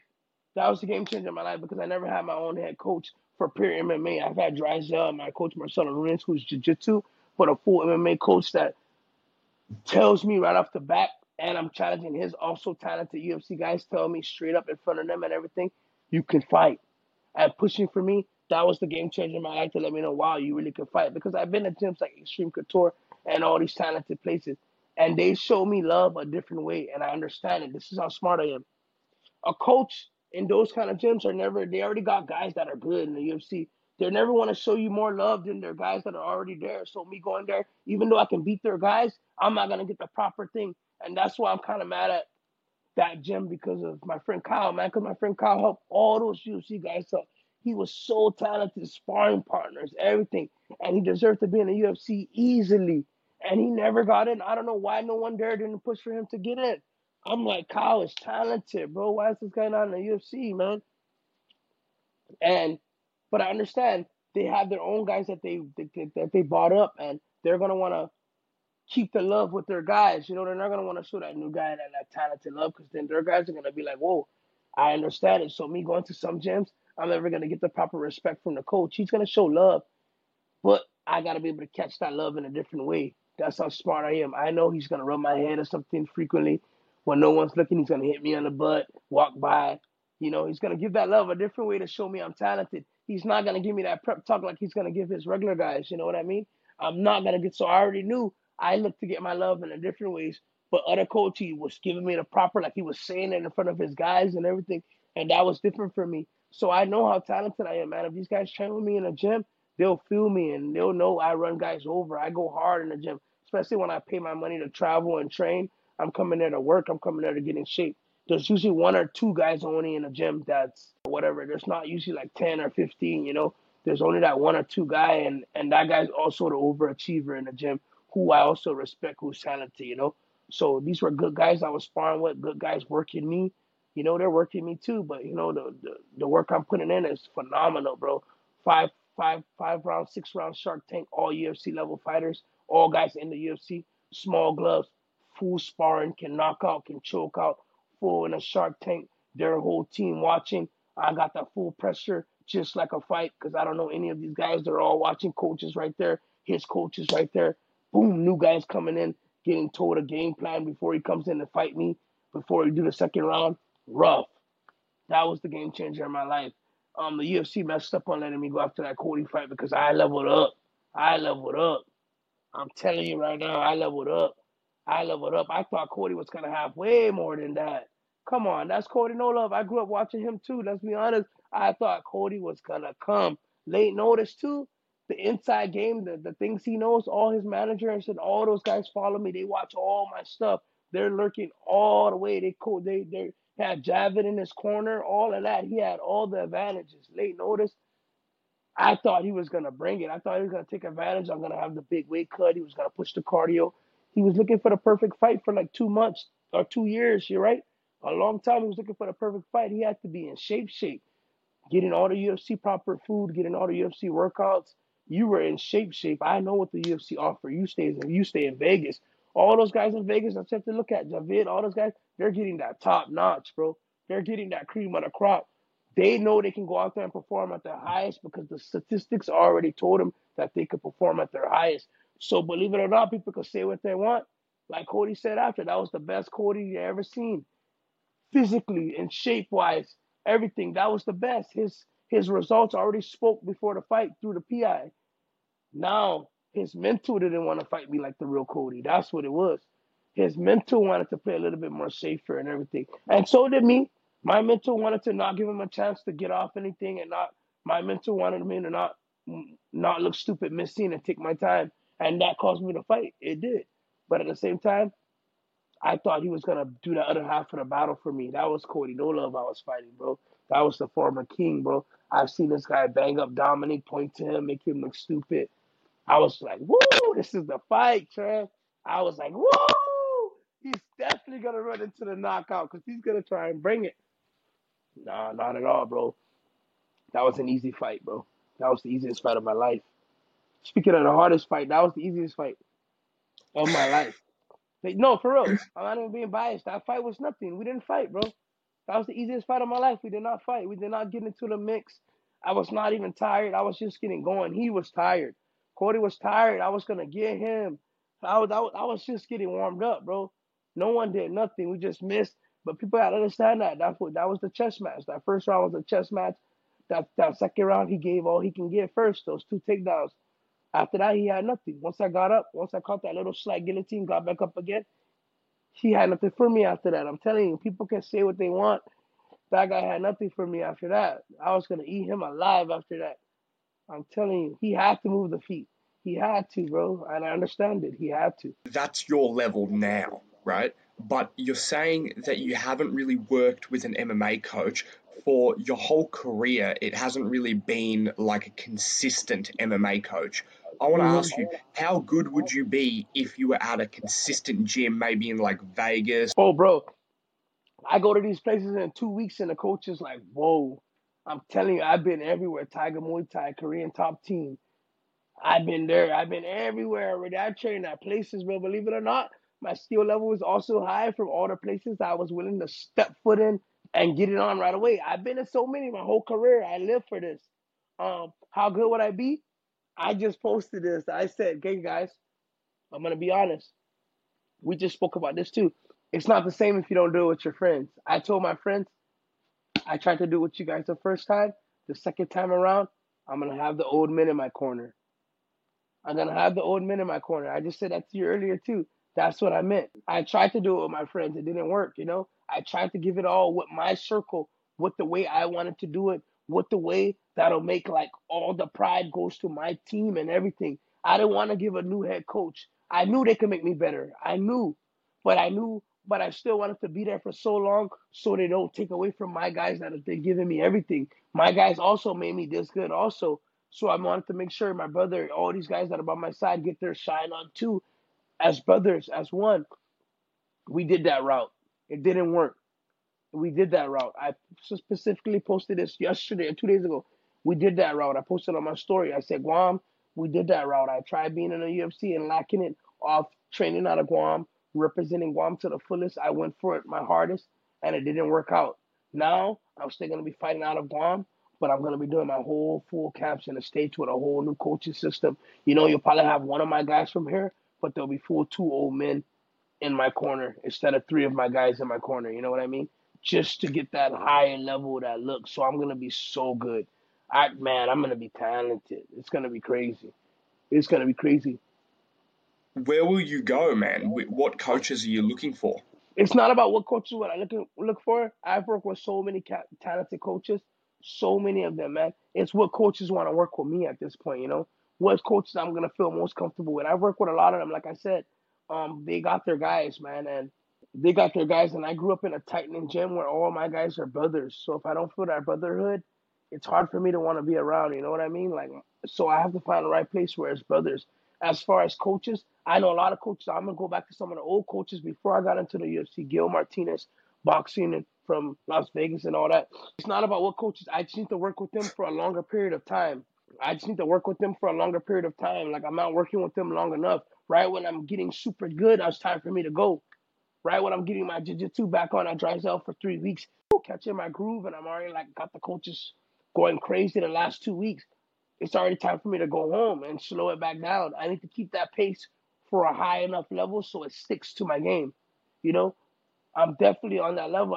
So it's gonna be about me going over there and actually spending 6 months in the States, six going travel places and actually spending a full camp there. That's what's gonna make the difference. That's what I haven't been doing. That's what I said I wanted to like start the first half of camp, get in shape with my team, work with my team, let my team be involved, and then I'll break away the last 3 weeks into another team. But my team still feels like they're involved because even when I'm going to these other teams, I'm prepping to go to these other teams. I'm not going to these other teams trash. You know what I mean? I'm not trying to go there and get beat up and demolish and the coach talk trash to me and look like I don't belong. I'm pre-gaming for these other teams too. So the skills that I'm bringing to these other teams that the coaches are giving me credit or that I'm able to beat these other talented guys is still coming from my team. So I want my team to, get their credit. And I did that the first time and it just didn't work out. Where would I go? Man, it's up in the air, man. It's up in the air. I still like Fortis MMA, man. I like Fortis MMA. They grind just like my school at home. Coach Saif is amazing. His push. That's all I need is that extra push. I teach and I do all that on my own. My technique and everything is well. I just need the coach to push it out of me. You know what I mean? When I was fighting in the UFC, man, I was the only one working, to be honest, man. Nobody else had fights. It was COVID. None of my other teammates had fights. There was no other organizations are only coming back now. There was nothing going on, bro. No one had energy to want to fight. No one wanted to be around at the gym because they might get sick and take it to their family. Bro, I was pushing through those tough UFC fights, Mario Bautista, Javier Basharat. I was pushing through those fights with the bare minimum, bro. Honestly, I was with the bare minimum. The bare minimum, And then whatever chips I had, I'll go fly out the last minute, like I said. But I was the bare minimum, bro. Barely having training partners, bro. When I was at VWBJJ with Chivada, we had partners, bro. We had guys show up. We had at least like 20 guys show up, and they were hired. I lost every higher up that was higher up than me with COVID. There was no one higher up than me when COVID. I was the highest rank left when COVID left. So I was in full charge. You know what I mean? That's why the downfall came the way it came, and I understand it. Um, Not that the other guys are not as talented as me. I'm just a higher up because I just put in that type of work. I work that hard. I take charge. I speak. I teach the kids. I teach the adults. I'm the one giving out all the talent and teaching right now. So I'm very smart. I know my skill level. My guys on Guam are undefeated, bro. Like these guys don't lose. Like in jiu-jitsu tournaments and stuff, like these guys, these other schools got full schools, 30 guys, 40 guys, full altos, jiu-jitsu, all that. Man, my guys don't even lose. I think, or actually, we just got our first loss. One of our guys just had a first loss, but we went 5-1 this last tournament. Submission only tournaments, we went 5-1. And these are guys that I'm teaching. We only had one loss, and before that, all the other tournaments we were undefeated. They got gold and everything, bro. So I believe my teaching is also good. So I know where I stand.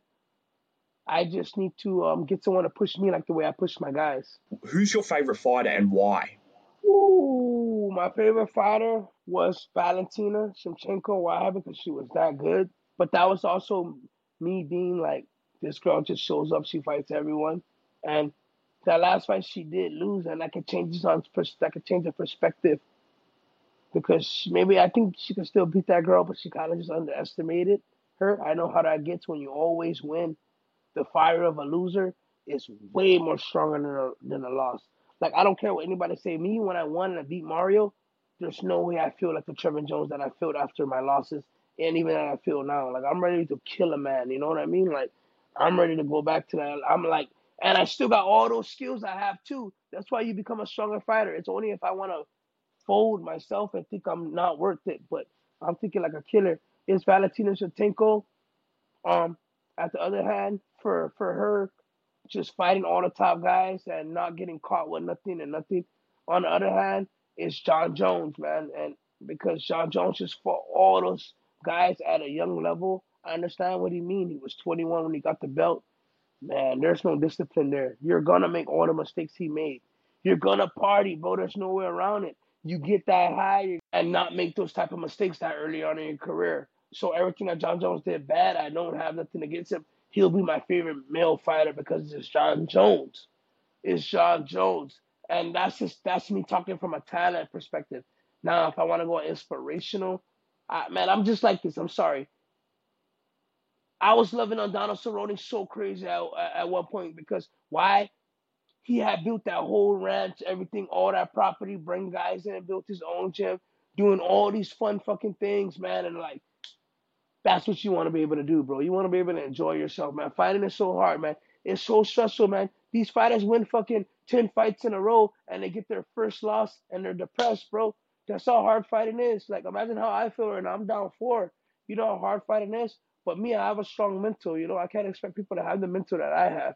I'm a different animal. I'm going to keep doing what I'm going to do no matter what. People are going to talk what they're going to talk. I might play into it and talk trash back sometimes, or I might ignore it. But at the end of the day, Trev's going to be Trev tomorrow. Not all guys are going to have that strong mental. It came up hard like me with nothing at all. Some guys is actually going to fold them. Like they did 1 or 2 losses and they're ready to give up. Bro, you're too talented to give up. It's closer on this side than it's closer to give up. Why are you giving up? You know what I mean? So you're always going to see me push, man. My mental is just on another level. Like I never had that easy path. And it goes back to what I said, how I started my career. I fought these guys that we talked about that I fought, and my career went like that. And I got robbed also because I wasn't supposed to beat these guys when I beat these guys. And yeah, my record looks like it looks because you see how I started out. I started out fighting dogs, so they had to find me dog all the way through. So I fought on an even playing field throughout my whole career. Whole career I fought on an even playing field. Or my bad, I fought at disadvantage at first, then I fought on an even playing field. Then, even though everybody thinks Rione and them was a disadvantage for me, I never did. So I'm not gonna say I fought on a disadvantage against them. No way. I fought on an even playing field still for myself because I was supposed to beat those guys. I'm capable. I'm telling you, I'm very capable. So, um, yeah, my record looks like that because I fought on an even playing field all the way through. A lot of these guys, they're gonna go build the record 5-0, 6-0. Then they're gonna take on a guy on the even playing field, get to 8-0, and then they're gonna start fighting someone hard by 8-0. That's on their level. They might beat him. They might beat another tough guy. They really only beat 2 tough guys. They're 10-0. They look good. Absolutely. I understand that. I will fight that guy. That's the guy I'm gonna beat and show my level. What inspired you to become a fighter at the start? I'm a sports player my whole career. I was in the States they call it all state when you in high school, you're all star. On Guam they call it all island when you're on the high schools on Guam, all island, when you challenge to others. I was all state, all island in rugby and football all 4 years of my high school career. Um, Super athletic. I did adult football lead after I graduated, and we won a championship. And the championship ended, and no one had nothing to do. I just had graduated high school. I joined the football league. Keep in mind the football league is like August, right? So it maybe started like July. There's no school. You go back to school around that time in America. Going back to school, there's no school. So we did the adult football league, which lasted 2 months. It was like September or something. I had nothing to do. I graduated. I just got out of adult football league, and now it was time to go back to. It was time to go back to school. I graduated. Um, I was done. I had to find another outlet. I had to find something to do. I was supposed to move back to New Orleans, but instead I decided to play this outside football league, and then there was fighters on the team, and they were like, "Bro, you're too talented, bro. You gotta come try jiu-jitsu. We got a Brazilian coming in. He's coming straight to Guam next week. He's gonna teach here for years. He got a 2-year contract in. He's from Rabba Drysdale, and that's my coach, Marcelo Nunez. So world champion, everything. I ended up training with him early in my career, right off the back, white belt, training with a world champion. 2 days a week, 2 days a week, 2 times a day, every day. Even Sundays we would train. He's a Brazilian, bro. He didn't got no money. He's staying in the gym. We're trying to help take care of him and build him up. This guy came from nothing to like, this guy's in a PFL right now, has a whole family, stays in Las Vegas, everything. He came from a Brazilian that didn't even speak English, bro. Zero. Sleeping in the gym. Us boys going there, feeding him, taking care of food, giving him extra money besides what he was making, to where he got a car, to where he got a scooter, to where he got a car, to where he got a girlfriend, to that girlfriend becoming his wife from Guam. So to him becoming to him running the whole Drysdale right now, he runs the whole Drysdale. To that still be my head coach, to everything, to best friends, to everything. And that's his story from no English. And I train with him every day, and I got promoted to blue belt in like 5 months. I was a blue belt in 5 months. That's why my career jump started. Right when I was a blue belt in 5 months, I had my first amateur fight. Right when I went to Japan as a white belt and competed in the Asian Open, I got third place. First tournament I ever did. Fought like 5 or 6 guys. Won like 5 fights. Lost to the sixth guy. Came back. I got my blue belt from him. 2 weeks later, my other coach, who was the MMA guy, who was the fighter, he had an amateur fight for me already. He said, "We're throwing you in, bro. You're too good. You already been helping us out. You got to fight." And I just took it. I was scared out of my ass, bro. Threw up everything. Before the fight. Went crazy. And that was the amateur that I told you about. One of the undefeated amateurs who had so many fights. So I felt he had more experience and everything than me. I was doing the game. I was only a help out guy. He threw me out there. I threw up, nervous at the arena, everything. My one friend told me, this still made me a fighter. He said, "Trevin, no matter what, you're too good. This is not going to be your last fight. So you better suck it up." That's what one of my best friends told me. He said, "No matter what, this ain't your last fight, bro. You're too good at this. You better suck it up or get used to it now." And I remember just like sitting there and I'm like, yeah. And then I built energy off that, built energy off that. Then about another 20 minutes later, 30 minutes later, they're like, "Trevin, you're on deck." Then I was strong when I was on deck. Then went out there, I dominated him, man. Beat him down, bro. Easy fight. Hard fight because it was a decision, but I was never in any danger. I dominated the whole fight. It was just also a tough guy with more experience than me, knew the positions, had already been in MMA fights before. I had never. So he was able to withstand my storm, but I kept the storm going all 3 rounds. Then after that, they gave me his other partner. So I fought 4 of these guys from the same team in a row, bro.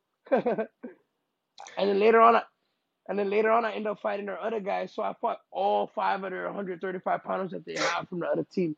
And we're all friends now. We train together sometimes. Now that crazy. One of them I fought 3 times. He's talented too. You fought one of them 3 times. Which one? Three. Kyle again. We fought the first pro fight, the one I told you, my very first pro fight, before I fought the title guy. Then we fought in the middle of my career. It was a very close fight. He beat me, but like I said, go back and watch the fight. He was hometown Organization, boy. This is the organization's gym that I'm talking about. This is their gym. You got to hear me out. This is the organization. Those 5 guys are from the organization gym. I'm now cool with the organization and all the higher ups now because I earned my guy. I'm the black guy from the island. I'm the Israel Asande. You know what I mean? I'm the Izzy, bro. That's what they got to understand. I'm the Izzy over here. I had the hardest pat possible. I had to really break through all of them, bro, or I would have never got here. I have to really break through all of them. The third fight, I beat him for the title. I told him I was going to come back for the title. So he ended up getting the title before me. The Korean guy that I said was a 2-time champion. No, he ended up beating Russell Dome, who's former UFC fighter. Former UFC fighter Russell Dome. He ended up beating Russell Dome, and he ended up getting the title before me. So I'm like, what? So I'm going to come back for that title. I already knew. Even since that first fight, they didn't. Even since I beat that guy that when I was 1-0 and I fought his teammate for the title, they didn't want to give me the title fight. They wanted to make it hard as possible. So Kyle Ogany had a better pat for me after I had lost to his teammate. He had a better pat than me because he was organization homeboy. And he was tough and he was good too. He was no slouch, but he just knew he was going to get the title shot by being on that side. I knew they wanted me to do like, this is an outside organization, bro. You beat 3 tough guys, you should deserve a title shot. These guys really made me work years like a UFC, bro. Like I worked like a UFC to come back and get that title. I ended up getting the title back on him after we fought our third time. What, 10 fights later? 10 fights later or something, I ended up getting the title from him back. So yeah, man, it was crazy. And then after I got the title from him back, I broke off to fight in a 4-man tournament in Korea, which was for a title. Then I fought ACB after that. Then I went straight to the UFC after that. So my level has been all up there, guys. It's been guys that's all holding titles or all guys in big leads for the last 12 fights, bro, something like that. All of them have been in big leads. All 12 of my last opponents, maybe even more, have been in Bellator, ONE FC, or UFC, nothing less. What position did you play in football? I played cornerback and running back. Only one of them haven't. I'm sorry. The Korean guy that they robbed me on a split decision, he's the only one that never got to break through to the big league. But come on, you beat me on a split decision. You're still talented too, which I won that fight. It was in hometown, but he got the win. Kudos to him. He still deserved it too. But other than him, the other 11 guys all been in big promotions. And I played cornerback and running back and football, safety, and in rugby, I'm outside center and inside center. Yeah, so in football, I was running back and cornerback and safety, and in rugby, I was outside center and inside center. I got all island all 4 years. Like I'm just as skilled in that as I am in fighting. I was team captain. I was star of the team. So yeah, I was good. I was good in all sports. I take sports seriously. That's why MMA is not something that I feel I could quit because a lot of guys take it as fighting and I can't fight. Me, I take it as a sport and I got to get better at the sport. You know, NBA team can go 30 and NBA team can go 0 and 30. They still got to battle. They still got to finish the rest of their games. You know what I mean? I still got to finish the rest of my games. You know what I mean? Next season, I'm going to try and still be champion again.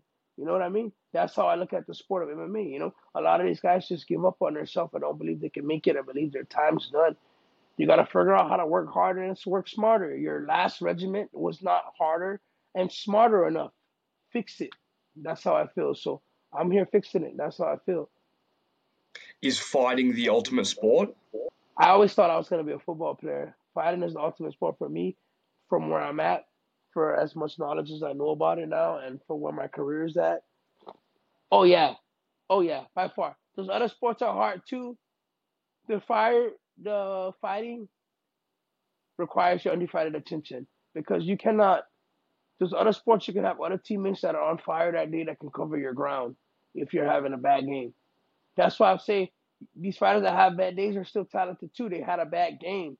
I look at it like a bad game. I can still have if I do have multiple players and it was a 4-on-4 or a 5-on-5. Yeah, I might have lost the decision, but my teammates might have knocked their teammates out. You know what I mean? So we could have still had a better game. You know what I mean? My team just went 5-1 in that last tournament. Do we want to look at it as my one teammate lost, my 5 teammates won, or do we want to look at it as an overall result? Our overall result was 5-1. We did good. That's what I mean by team.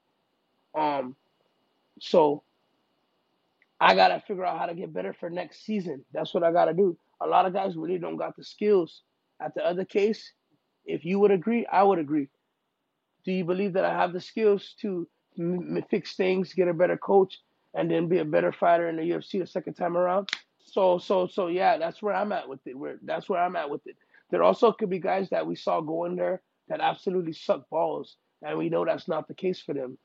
So we have to look at it case by case and realistic. If I sucked in there, I was getting finished in there, I feel like I can't beat those guys, then I'll know this is done for me. Let's find something else. But I feel like there's a lot for me there, and I'm still getting better. And then there was a lot of circumstances in those fights, so that's what drives me. Like if I fought those guys on all these bad circumstances, what would I do on the good circumstances? What would I do when things are in my favor, the ball's in my court? And that's what I'm looking forward to when the ball is in my court. It could never be, but I'm looking forward to when it is because people are gonna salute me. What's your favorite technique in fighting? My favorite technique in fighting, like I said, I had a little knee injury for 2 years in the UFC, so my style changed, man. I was striking guys and they become scared of my striking, but I'm not a striker at all, man. I'm a ground guy. I'm a jiu-jitsu guy. I do jiu-jitsu every day. I'm a jiu-jitsu guy. I wasn't able to use it because I just didn't have the confidence in my head to put that type of pressure on my knee. From when it got hurt to how it is now, I'm actually can tell like, wow, your knee was really hurt. The Javid fight, Javid was a good striker. I struck with him the whole time. I should have been resting him and all that, but I couldn't. And like I said, I didn't want to pull out of that fight because I already put on the Rayoni fight. So I didn't want to pull out twice in a row, and the UFC's looking at me like I'm some scared fighter because that's not the case. That's why I went back right away and fought Rayoni right away after that. Like, and Rayoni's talented, and I'm down two now. I'm down two now, and I still gotta fight Rayoni. Now I'm down three, and I'm still gonna step up to fight Cody. So that speaks for itself where I'm at in my head, and that speaks what I think about my game, and that speaks for my level because these were close fights, man. People can say what they want. You only get a winner and a loser out there. You're telling me a loser deserves no credit at all? You're telling me Brandon Moreno deserves no credit at all? You're telling me Julian Turner deserves no credit at all? Come on, those guys did great. They lost, but they did great. They did so. It's how you want to look at yourself, man. Of course, you don't like the feeling of a man being better than you, but these judges are not always accurate too, man. And yes, they're accurate in those calls, but they're not always accurate. So you cannot look at these decision losses for what it is, man. Decision losses means go get a little better, and then you can beat that guy. That's what a decision loss is. Decision losses is go get a little better, and you can finish that guy. My favorite submission, my favorite technique in MMA is a choke, a guillotine choke. Why guillotine choke? Because it's just something that can catch a guy off guard. He thinks he's manhandling him. He thinks he's about to get a takedown, but he's really about to get it caught in one of the most basicest moves of the game, and he's gonna feel really ashamed when he was so talented and so good, and he got caught with such a guillotine. I catch so many talented fighters with guillotines, man. You'll be surprised who I've caught with a guillotine, and yeah, it's guillotine. I'm so good at guillotines, man. It's like I said, when I'm all there and I'm all together, I'm gonna put out a good game, man. I think the weight cuts were really killing my performance. Um, I gotta figure out if I really want to stay at 35 again. I know 45 I'll perform spectacular. I already know. I just know it. But I got unfinished business at 135, so I already know I'm gonna end up back there, man. I'm stubborn like that. You see me? I'm so stubborn. I hate myself too. I hate myself too. I'm so stubborn because I want to get it back. But if I got a good opportunity for 45 fights, I definitely want to feel 45. I want to feel 45 because I think I'll just be so talented at 45. But like I say, this time is for me to figure out how to be a better 35er. Since I'm already got this bias to 35, and I'm saying the weight cuts were too hard and that was stalling my performance, I got to figure out how to do it better. That's what I got to do. That's what this time's for. I know it's where I belong. I've had it where I hit the weight cuts right, and I perform the way I know I could perform. That's why I got this mindset. So I need to figure out how to do that every time.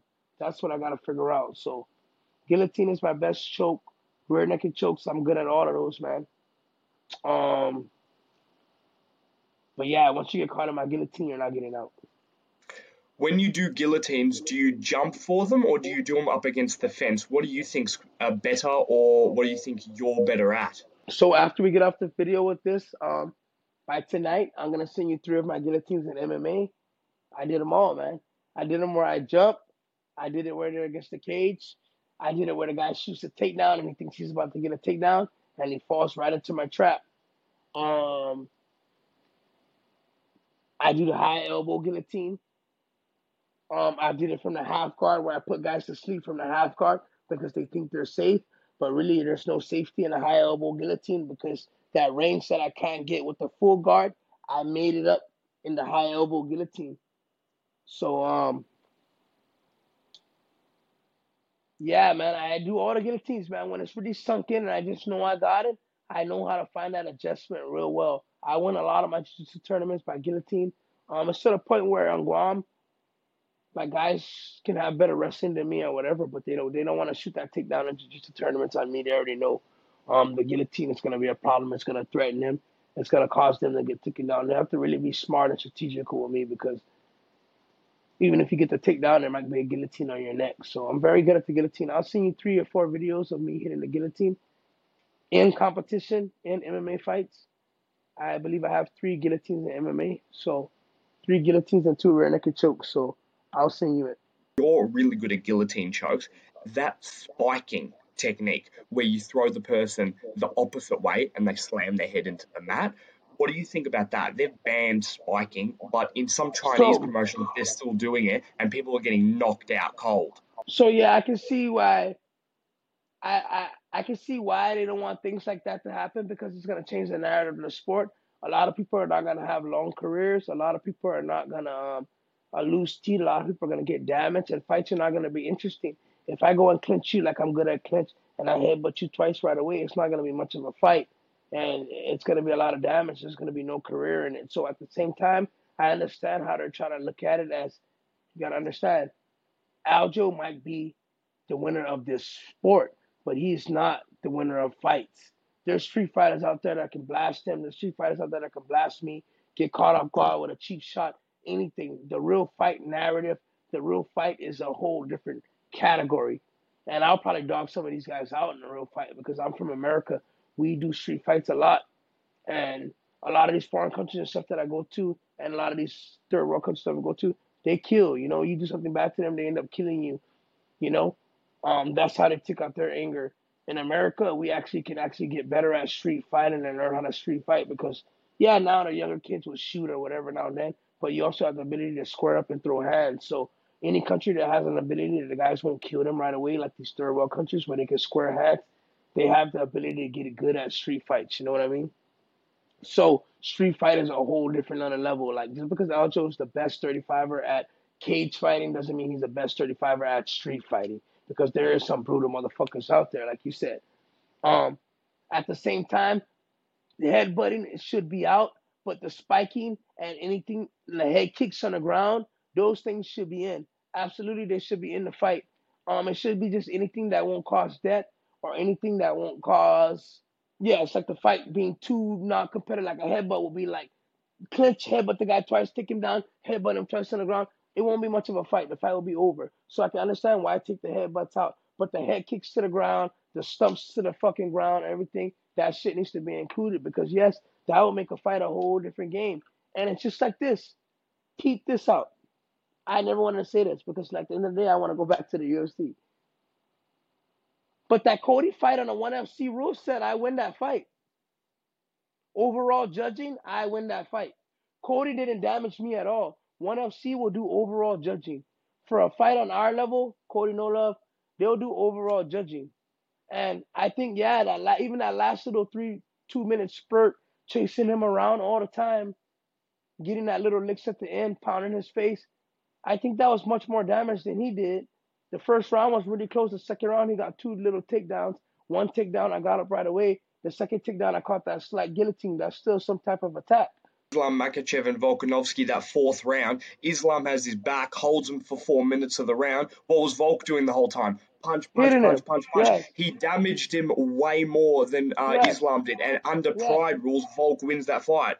Yes. That's what I'm saying. So it's just a rule set. We go back to what you're asking. adding that in. These guys are winning on that rule set. They're learning how to play that particular rule set of the cage fighting. It's just like I posted yesterday for jiu-jitsu guys. These guys win by advantage. You know what an advantage is in jiu-jitsu? It's like I almost did this to him, but it didn't happen. I almost passed his guard, but he recovered his guard. You get an advantage point. It's not a real point. It's a point after the points are equal. And then we see who won off the advantages. Some guys will just have 0-0, win by one advantage, and think they beat it on their chest like they're the craziest man in the world. That guy did equally as good too on the ground. You almost got to the side control. You did not get to the side control. He recovered it. So he wins and he loses, but how mad should he be about himself? And how happy should he be about himself? It should be about even to me. That's what I'm saying. These guys learn to win on these rule set, man. Cody and Javid and them are playing this backing up stuff. What happened to the rule octagon aggression? It's supposed to be octagon aggression. Cody had no octagon aggression. Therefore, I watched that fight very good. He got one more body kick than me in the first round, just one more, and maybe one more punch. But I had all that chasing around. That first round was my round. I chased him around way much more. The second round, he did what he did. He got his little takedown. I got up right away. He got his second takedown. I got the guillotine right away. And then that round was in. I chased him around still. Got some hard leg kicks on him. I got some up kick. I got a little good two on there. Kind of still of a round. Still, he didn't barely do much. But the third round, I actually landed damage. I got a big slam. I got big hits. I hit him to the body big and heard cringe. I took him down after that. I pounded him. I ended the round on top. In 1FC, that is a win for Trevin Jones. That is not a win for Cody Nola. When it comes to overall judging, Cody ran. That's the honest truth. He backed up. He disengaged from the fight way more than me. He played it safe for the fight to get to a decision like it did. I did not play it safe for the fight to get to a decision like that. Yeah, I didn't throw the proper punches while I was adding pressure. That's because I knew he wasn't going to be there. He was going to play that head movement stuff like Dominic and try and make me miss. So I felt like, oh, the crowd can see him running. That's how I felt. Don't throw. The crowd can see who's backing up. They can see who's fucking disengaging this much. And you heard the boos from it. And you can hear his corner saying, don't pay attention to that champ. You got to fight this. Nah, this guy's a former champion. He has way higher expectations to live up than that. Way. So he ain't happy with that win. He never posted not a thing about that fight after that fight because he knows he cannot say nothing about that fight. He knows. I know how Cody is. I used to follow him. I used to watch him. Right when he gets his wins, he makes his little highlight video. He does his little thing. He posts his little.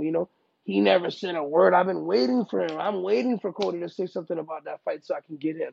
Because boy didn't do nothing for a former champion. And he knows, and I respect him. He didn't say nothing. And it lets me know who I was in that fight.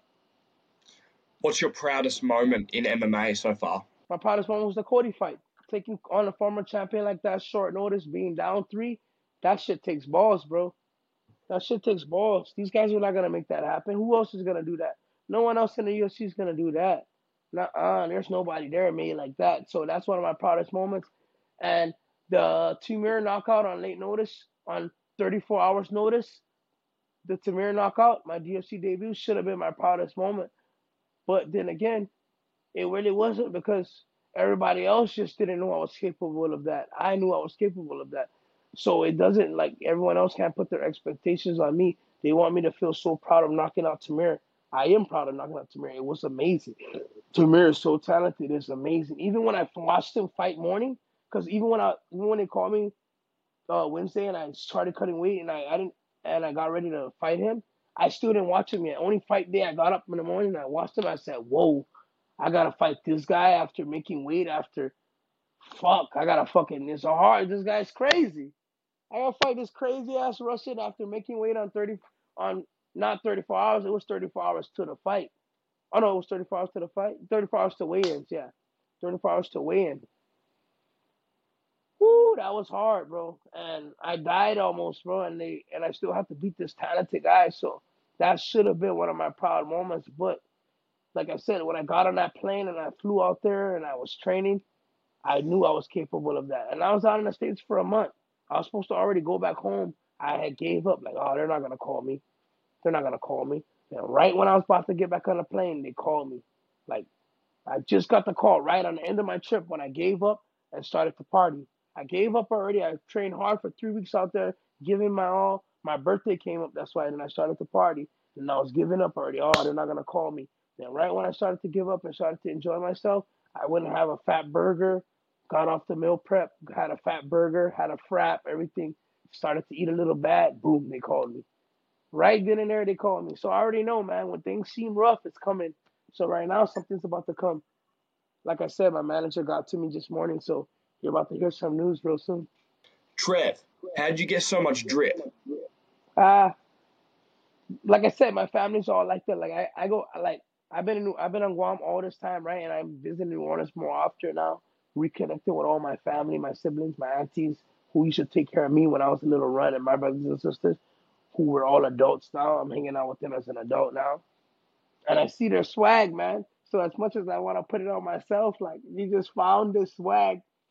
It's in the bloodline, man. All my family members love to dress and stay fresh. I guess I saw it enough when I was a kid, but we all just like to stay fresh. We don't like to. I don't know. It's not even about showing off or having a drip. That's just really who we are, man. Like there's really people out there that's not trying to show off and make anyone feel lesser than who they are. That's just who we are, man. We really like rocking nice stuff, and I think it goes back to your ancestors and the type of people you grew up around. Like a lot of my family never had nothing, so everything they earned, they wanted to, I earned it. They want to wear it and rock it and show that they earned it. So I think it's easy for people to mistake my confidence for arrogance because I would just want to show what I earned. Same thing with my career. I wasn't given it. I was earned it. If I was in the States, I would have been in the UFC a long time ago, probably 6-0. I was that good at 6-0 or 7-0. I was as good as I was now. More aggressive. Right now, I'm more smarter, more talented, more knowledge. But I was more aggressive. I was that Trev that everyone's asking for. I was that Trev. If I fought Javid and them back then, they're in trouble. I know. Not and I'm much better now, but I just know I don't think they can handle that energy that I brought to the table when I was a little bit younger. When I was 26, 27, if I fought them, they're gonna deal with a whole different type of fighter. They're gonna deal with the fighter that I'm trying to be inside this fighter with the knowledge I have, and that's a world champion without a doubt in the UFC. I'm telling you, if I can mix my old self with my new self, which I'm working on right now, that's a world champion. I'm telling you. So the drip just comes from my family, man. My family likes to stay fresh. It's who we are, bro. We sharp, man. When you got nice things, you feel good. You rock nice gloves, you spar better. You get a new gi, you grapple better. You get wrestling shoes, you shoot better takedowns. It's just a way of staying afloat, man. If you're rocking dingy, dirty stuff, driving an ugly car or whatever, you're not gonna feel good about yourself, man. You need to do things to feel good about yourself. There was one point in my career I wasn't even in the UFC yet, but I was fighting ACA and I was saving money. And I love to save up money to send money to my grandma, man. I love to do that. And it got to the point where I want to buy myself something. My sister's rent can't get paid. She need money. But if she asks me for rent money, I just told myself, no, don't buy myself these $100, $200 shoes. What if any of my sisters or my grandma need money or something, I'm giving them money like that. Like, I'm mad about it. Sometimes I'll make my sister wait a couple of days and make it hard for her, but I'll still break and give it to her. My grandma's all the time. She needs it. Grandma, I love you. You took care of me all the time. And you get to a point where you get kind of like, for 2 years, bro, I wasn't doing nothing for myself, and I didn't feel good, bro. I didn't feel good. I just like, man, Trev, you're not like this. It's not you. Same thing like you were saying. You like to be 5 star, like you like to wear nice stuff. I wasn't, bro. I learned how to wear the regular beach clothes and all that in that time. And right now, I can turn it on and off. I can be 5 star one day, and I can be that old guy, regular beach clothes or whatever the next day because I had that style came into me when I was helping out people, helping out my family and everything, and not doing nothing for myself. And I was in a miserable place, man. And I realized again, you want that, you get that for yourself. And I started doing that for myself again, and I saw what it does to me. It makes me even a better person, even a better person. Like you do things for yourself, you become even a better person. People are only in the phase they're in because they're in that phase with themselves. They're not where they want to be. If you got haters and stuff hating on you, it's because that hater's not where he wants to be. Because no one in the place he wants to be is gonna come hate on Trevin Jones or talk trash to Trevin Jones trying to be great. That's all come from a negative perspective within themselves. That's all you. You're talking about yourself. When you talk trash to me like that, You ain't talking nothing but about yourself. You're letting me know exactly who you are. I know who you are. You don't feel good about yourself. You're not confident about yourself. Everything you're saying to me, that's your perspective of yourself. Because Trevin Jones, when I see, okay, here's my best perspective. They say Cody got no chin. Cody didn't get knocked out from Rob Font. Andre Giannis got knocked out from Rob Font. You know, how does Cody have no chin? I'm not going around saying Andre Giannis has no chin, which I know. I'm not even trying to speak on that. He survived Cody. He's fine. My guy gets called. I could call that I fought no chin Cody, but he don't get called that he fought. Bro, this guy knocked him out. Who didn't knock him out? Where's the chin at? You know? So people, it's not my job to hate and fill in other people's shoes and do this pointing back and forth stuff. You know, I'm not a hater. I still know it's up to me to know that. It's up to me to know that Giannis is still a talented fighter, or it's up to me to think Andre Giannis sucks or not. That's all it is. If I still respect him, think he's a talented fighter, I'm on my own P's and Q's. I'm on my own direction. I'm not hating. I'm not trying to look in that window. I'm another guy that's looking in your window is not gonna look in that window. You're gonna say, "Oh man, he lost," and that's all it is. "Oh man, he won," and that's all it is. "Oh man, he won. He's talented. Volkanovski's the shit." I give Volk his credit. I'm not trying to be like, "Oh, Volk is not this, he's not that." Nah, Volk, everything you're hearing from me, you earned that from me. You deserve that. You know, that's I only can be real. And some people just can't be real with themselves. You know, when they sit down, they never had enough alone time. I'm like this because I've stayed by myself so long. If you have a family, you stay in your house with your family, your girlfriend or whatever, you're not gonna get as much alone time. You're not gonna get a chance to tap into the way that I've tapped into it myself. When you stay by yourself, not looking to have a girlfriend, and I've had a girlfriend, you know, and all that, but I still struggled way before meeting her and all this, and I was by myself for a long time, and I'm teaching her now, and I'm showing her who I am, and we've been together already a while, and our relationship is not even good. But at the same time, I stand on who I stand on because the guy I built with myself. You got to build it with yourself, man. My brother don't even got the kind. My brother's older than me, but I look at my brother sometimes. He's not even where I'm at sometimes because he's been staying with his kids. He's been staying with his family. So his distraction is only he can only get drawn into his own self so much before he has to take care of his kid or his girlfriend wants her attention or his wife wants her attention. When you're at home, that shit dwells on you, bro. It's like killing you. Like you lost that first fight, you're mad already. You lost that second fight, you don't know what to do. I'm home, I gotta figure it out. Like, whoa, this is getting crazy. I'm about to get let go. You lose another fight, you're like, whoa, I'm too talented for that. Where do I dig from here? Am I really this good? And then you lose another fight, you don't get another contract. You're just going crazy. You just know you're talented. You just know, like I know I don't belong here, so I sit here and I deal with these situations by myself and fight it. I don't when I hang out with my friends or hang out with anyone else, you'll never tell. I don't put that on anyone else. All my problems is on me. When you're around me, you'll never see a different guy. You're gonna see a smiling, happy guy. And it's not because I'm weak and I want to hide it. It's because I learned to be strong enough and I had enough time to fight my problems and fight my battles on my own. Because no one should give enough about anyone. No one gives a shit about no one, bro. Like everyone act like they give a shit, even though people talking shit don't really give a shit. That shit talk is only for that time, and after that shit talk is gone, when they go on about their life, I'm not in front of them enough to for them to be thinking about me all day. So if your haters or whoever's thinking about you all day, right when you fell, they're quick to click on you. Those people been thinking about you. They've been waiting to get you. They know people know you. Give yourself props that those people know you. Those people got their eye on you, and you have to know how to look at it. And that's things that I learned by staying by myself and fighting with my own self and fighting my own demons. Like I said, Ronda Rousey couldn't even be on the mental game that I'm on. Right when she lost two fights of being the queen of the world, she was ready to quit and give up and run away. She's a, you know, I look up to you, Ronda. Ronda, how can you give up and quit and run away? I want to be where you at, Ronda. How can you give up and quit and run away?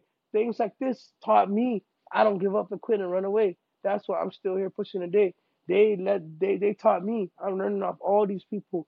I'm learning off everyone. So I just know you're not gonna hear Mayweather or Volkanovski. That's why if you see, that's why it's a shit show at the top with all these champions and shit. They all go around like patting each other on the back, pretending they're friends. They don't even like each other, bro. They don't care about each other. That's just how it feels to be on the top, though. On the top, you can give proper credit. When you're doing good for yourself, you can give proper credit because you're doing good. Someone doing bad cannot give you credit. They're gonna talk shit to you. Someone that you're doing better than, they're not gonna give you credit. Only your loved ones, the people that really care about you. But outside, if you're looking for credit from the world, from the outside like that, you're not gonna get that.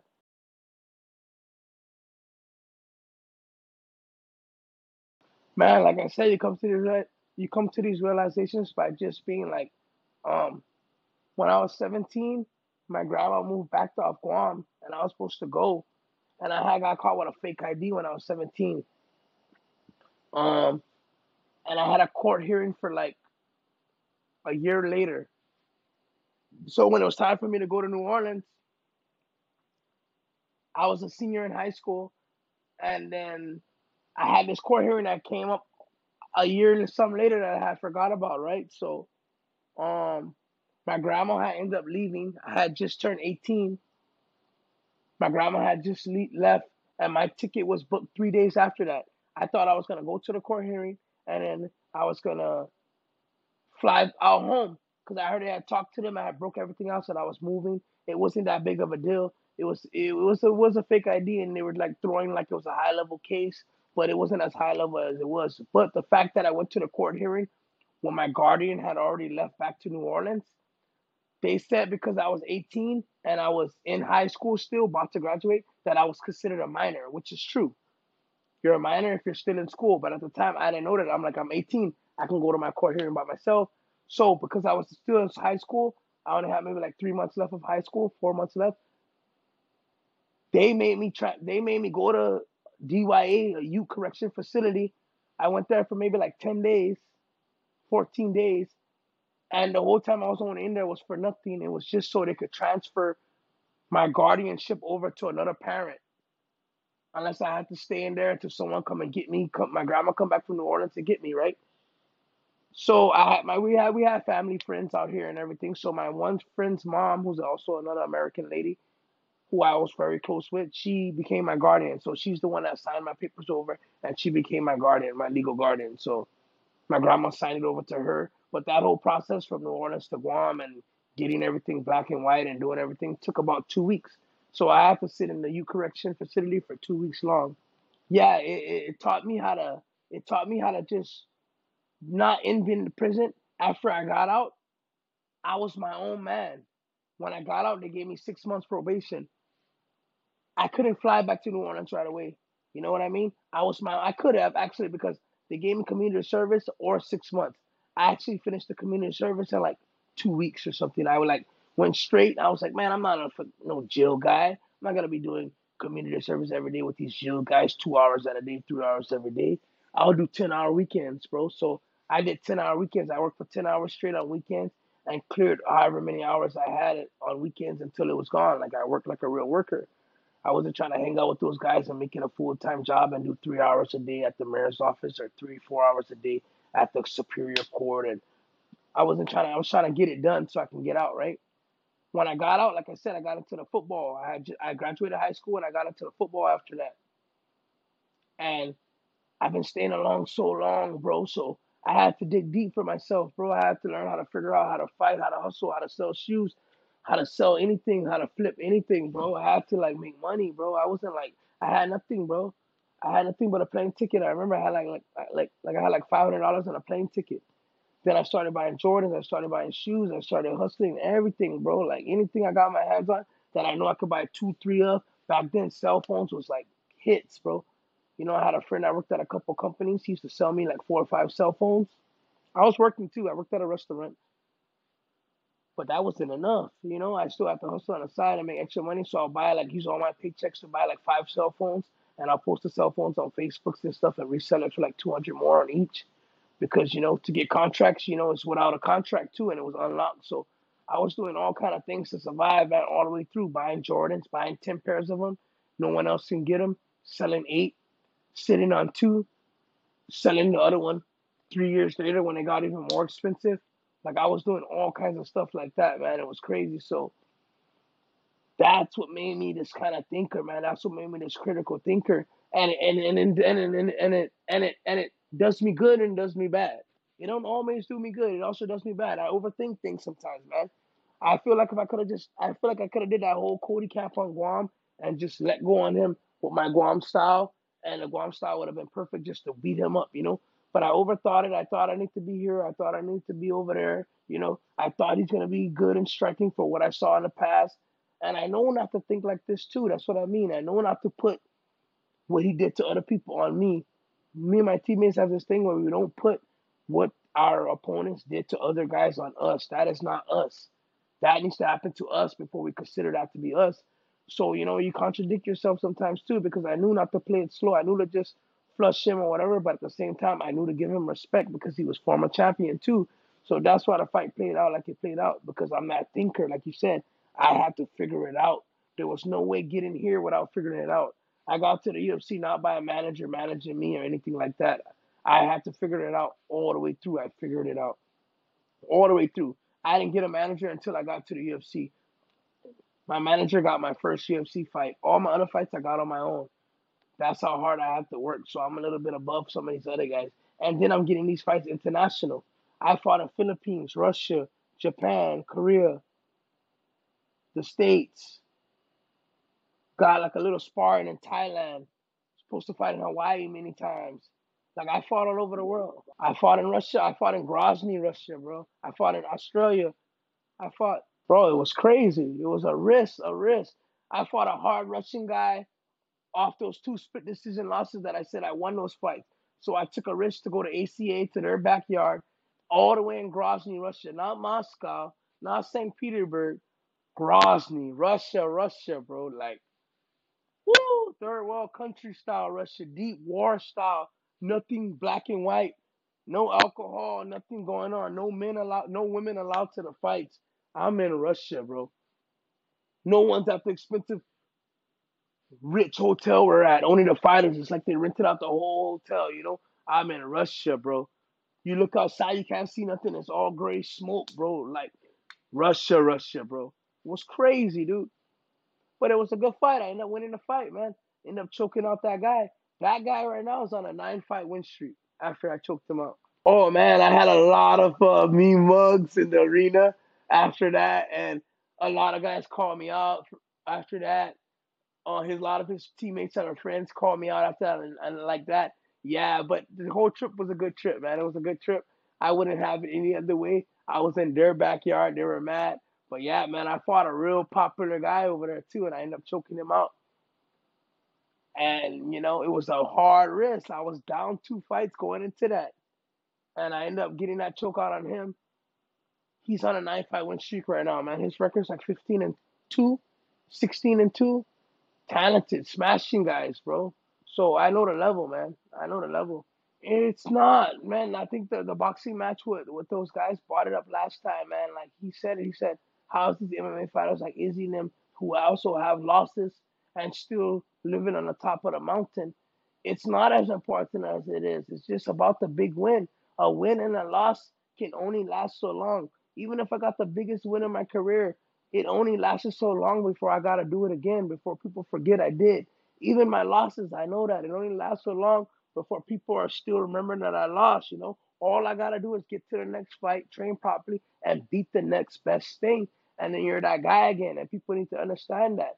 A lot of them only want to fight battles they can win or only want to win. Losing is also a part of the game. That's the other half of the game. Like I was saying earlier, you only get one winner and one loser. And these guys build things into themselves where they really think they're like all these beings of people in the world. Do you really think you're the best person in the world that God built at this? No.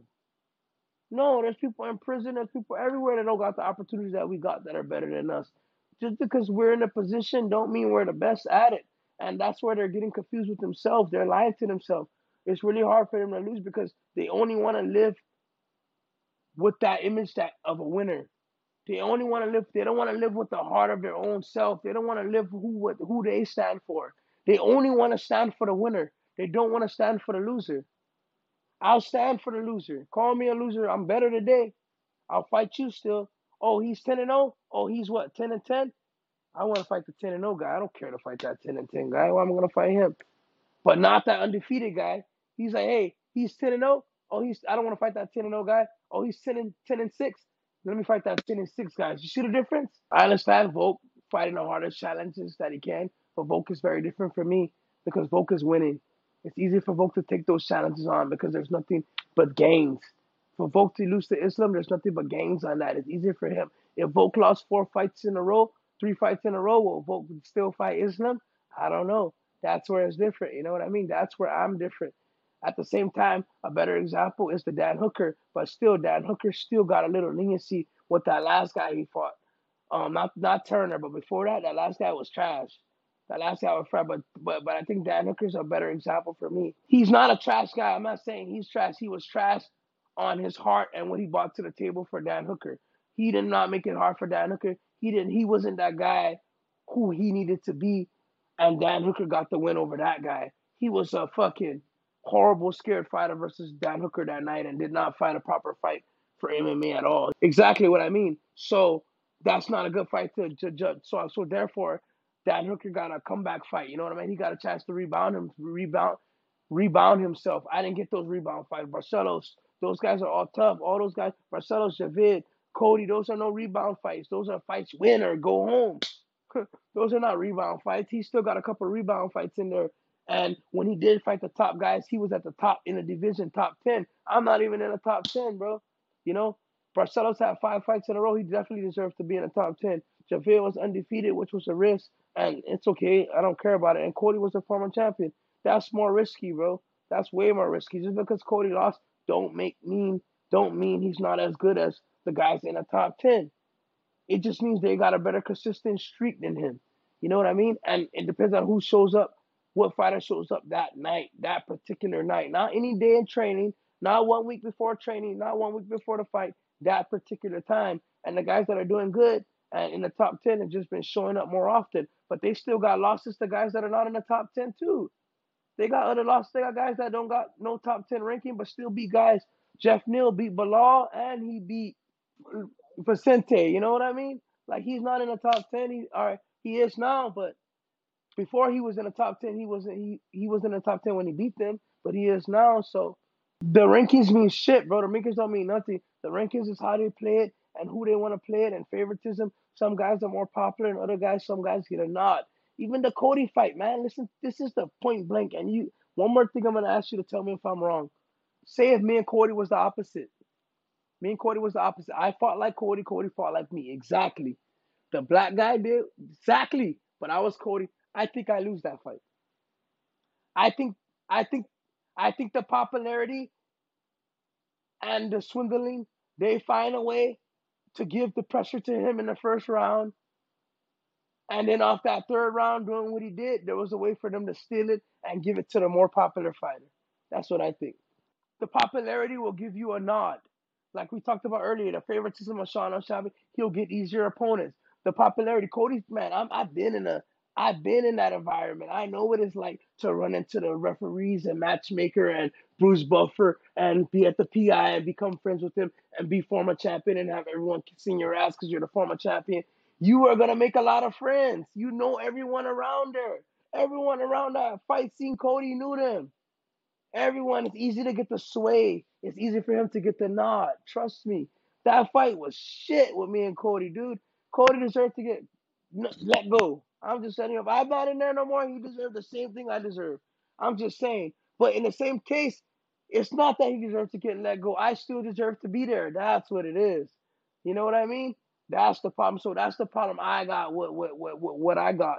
That's why I'm gonna build myself back there and prove to myself that I gotta do this because, I know what I believe. I know what the circumstances. How can you call me on 3.5 week notice and act like it's even playing field, bro? It's not even playing field. Tell me you got one more for me after that or something, but you're gonna do me like that after coming off the Javid and then rematching against Raoni Barcelos.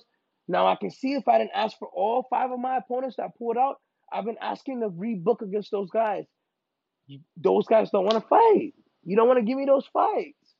You're not giving me even matchups. You're only giving me, like you say, what you know. You don't want to. But I wouldn't want it any other way. At the same time, I'm saying it like that. But that's the way you're supposed to take it, right?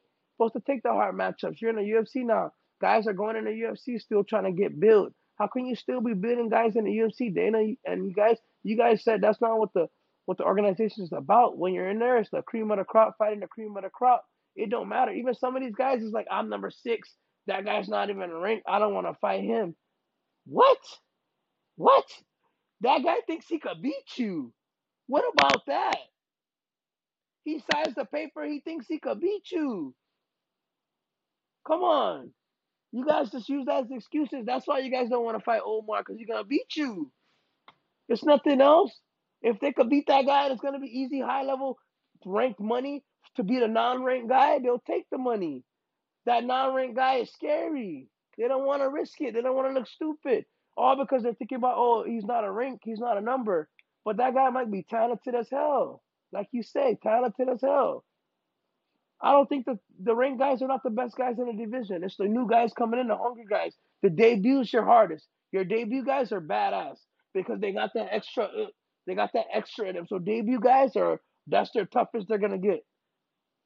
That's when they're gonna get a chance to show everything they're about. That debut is like your championship fight. That's like a fucking championship fight. Not in my case because I didn't have a full camp, but anyone that gets a full camp coming into the UFC, their debut, they're gonna look good. They need to look good because that's their coming out party. That's their championship fight. You have to train like a champion going into your UFC debut. Now the energy might die out a little bit after wins, and people might be able to sneak in wins in you. But that's when you get the fire back and you become talented again. You get a title fight, you lose or whatever, you get fired back or whatever, but you kind of subside. Your debut, you're strong. It's like getting married. Your marriage is the best day of your life. Then after that, you start fighting with your wife and everything along, or it might be good and small fights every blue moon. But nothing's going to be better than that wedding day. Your wedding day, you prepared. You guys didn't fight the whole 2 months leading up to the wedding. You guys were nice. She could hang out with her friends. You could hang out with your friends. It was perfect leading up to the wedding. You got married. Wedding day was perfect. After that, you weren't like this before, baby. I do not lift a whole bunch of weights. I'm fucking just like weights. When I start lifting weights, my body gets like, oh, if I lift weights, like some of those fights in the UFC, I couldn't lift weights. I couldn't lift weights the way I want to lift weights because my weight cut's gonna be too hard. So I started to make weight better by not lifting weights as much. Right now, yeah, I'm working out. Not like a cat working out, but the way I work out now for a camp, oh, it's a whole nother animal. I always been strong. My deadlift is strong. I'm strong in certain things. I'm strong in deadlift. I'm strong in weighted pull-ups. I'm just all around athletic. That's why I grew up playing football and sports. So the physical part is there within me. I got that natural explosion. Yeah, I'm all around talented. I'm natural. That's what I hate the most when I get into some of these gyms with talented guys. They're like, bro, you're black. They blame it all that I'm black. They blame it all that you're black. That's why you're black. They take away all my credit in some of these gyms. So I got to get in there and spar with some black guys and wrestle some black guys. And then when I beat them, I don't hear nothing because they're black too. So that's the best part about training this thing. Genetics. They're saying my genetics is, yes, it's on point. All my teammates here, my local teammates in here, your genetics, that's why they're like that. I'm like, oh, shut up, dude. I work twice as hard as your ass, bro. Twice, you know what I mean? So, oh yeah, there's definitely genetics that play. There's definitely genetics that play, but there's still mental to be capable. It's still what I've been through because I have other family members that have the same genetics as me, and they're all fat and shit. So, so yeah, all my family members are like mostly some of them are fat and shit. So it shows me that all these fat people are supposed to be big and athletic too, but instead of them getting big and athletic, they get fat because they're not using it. That's all it is. All those big people, look how talented big people are, man. Big people can dance, big people can move, you'll freak out. They're way more talented than skinny, fragile people. The big people are talented. They just ate too much and went too far with it. Didn't have no threshold, didn't have no drive to stop, didn't have no sports to play to show them how talented they are. That's all it was. Some of these big people are so talented. All my family members in my family on the other side, they're still talented, but they're all fat.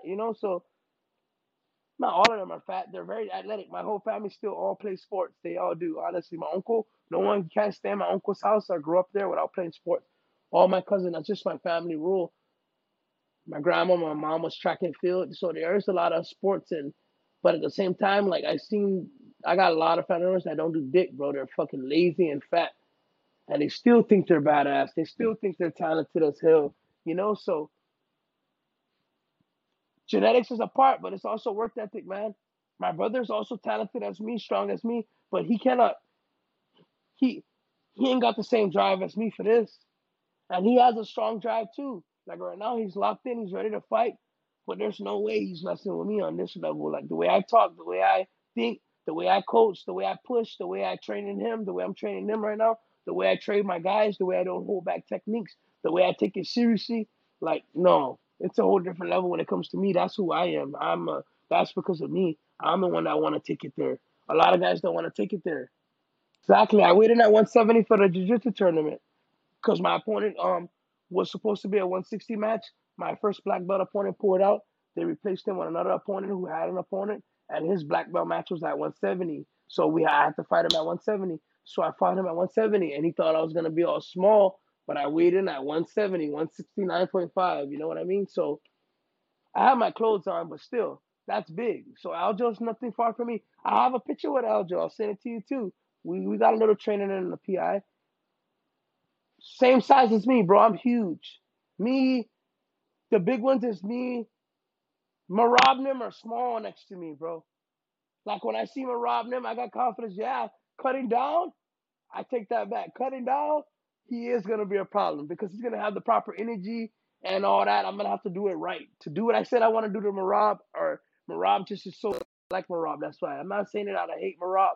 I like you, Marab. That's why I want to beat you. It's like I like you. You've been doing well for yourself. You've been fighting harder battles than Aljamain, I think. So I think you're that guy. And if someone's gonna interview me and ask me who's that guy I want to beat, it definitely will be Marab. And I think I'm capable. I think I'm capable. But I gotta do my P's and Q's right. I gotta make that weight cut right because those guys are small next to me. I see them all the time at the PI. Those guys are smaller guys than me. Especially right now, they're sitting next to me. Like when I see the UFC guys, when I'm my regular size, they're like, "What the hell?" They're going crazy. They're like, "Dude," they're squeezing my arms and shit. They're like, "Whoa!" I see Javid and they're like, "Bro, you're a fucking," They know I'm huge. I'm a thick guy and I'm strong when I'm like this. So I get a little bit depleted as I start to cut because everybody that's at 155, they're like cutting maybe like 5 or 6 pounds throughout the 2 month cap. Then at the end, they cut that last 10. Boom, one shot. Me, I'm dieting all throughout camp just to get to 50, just to get to 150. Then after 150, 145, then I still got 10 more hard cut to die. So I'm dying. I already know that's the problem, but that's my stubbornness. I already know it's the cut. They think it's the skills. Nah, bro. I beat these guys, bro. I spar these guys. I grapple these guys. I could beat these guys. So me not making a so that's the plan right now. That's what we're getting ready for. But my manager have sent me, but the opportunities that have presented itself so far for me to get back in the UFC, it has been 145, 135 fights again. So I told him to look for both. Of course, I want 145. Anything outside the UFC, I only want 145. But if you're gonna throw me in a 5 round title fight for a belt, at 35, I have to take that. You know what I mean? If you're gonna give me a UFC veteran who's gonna make me look more even better to get back in at 135, I have to take that. But do I need to be trying 45 fights? Absolutely. That's where you're gonna see the Trev. That's where you're gonna see the animal because I am an animal at this size. Like I've been sparring, man. I've been training so hard. Like you said, you see that lifting and stuff. Yeah, I've still been training. I've still been working out. That lifting came after a hard training session, and I'm still able to lift that. And we worked our way up to that, and then we worked our way down. So, yeah, I've been deadlifting for a while now. When I first started deadlifting, I only could do like 2 plates on each side and a 35. That's all, and that was like hard. Like I could do 2 reps, and it was like hard to get up. So, I've been deadlifting for about 7, 8 years now, even, and I don't deadlift consistent like a CrossFit gym. But like I said, we talked about genetics. When I start working out, my body adapts so fast. It gets so strong so fast off weights. Like I'll be jacked. I can fight 55, bro. I'm just gonna be short like Volkanovski. That's all it is. I used to be next to Volkanovski, bro. I used to stand next to him and everything, bro. I'm way bigger, bro. He could be wide and short or whatever, but dude, I'm bigger. The UFC actually gave me the guys that were on my size. Like Rayoni was short, but he was kind of wide, bro. Honestly, he was wider than I thought he was gonna be. Javid was tall. Fucking Mario Bautista was tall. Um, what you call him? Timur was kind of my size, but we fought at 140. He was just a little shorter, but he was wide. Tall. He was wide too. He wasn't so small. Bro, there's guys in there that are really small, like Journey Nelson and those guys.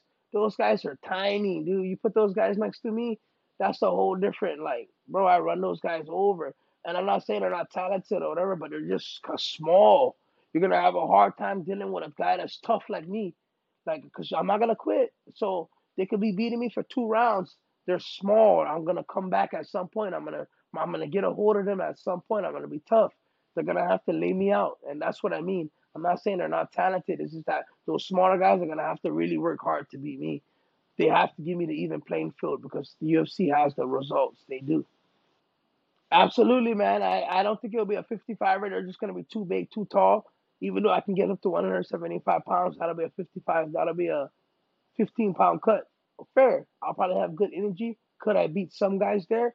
Would I be able to beat some UFC guys there? Absolutely. Would I be able to be champion there?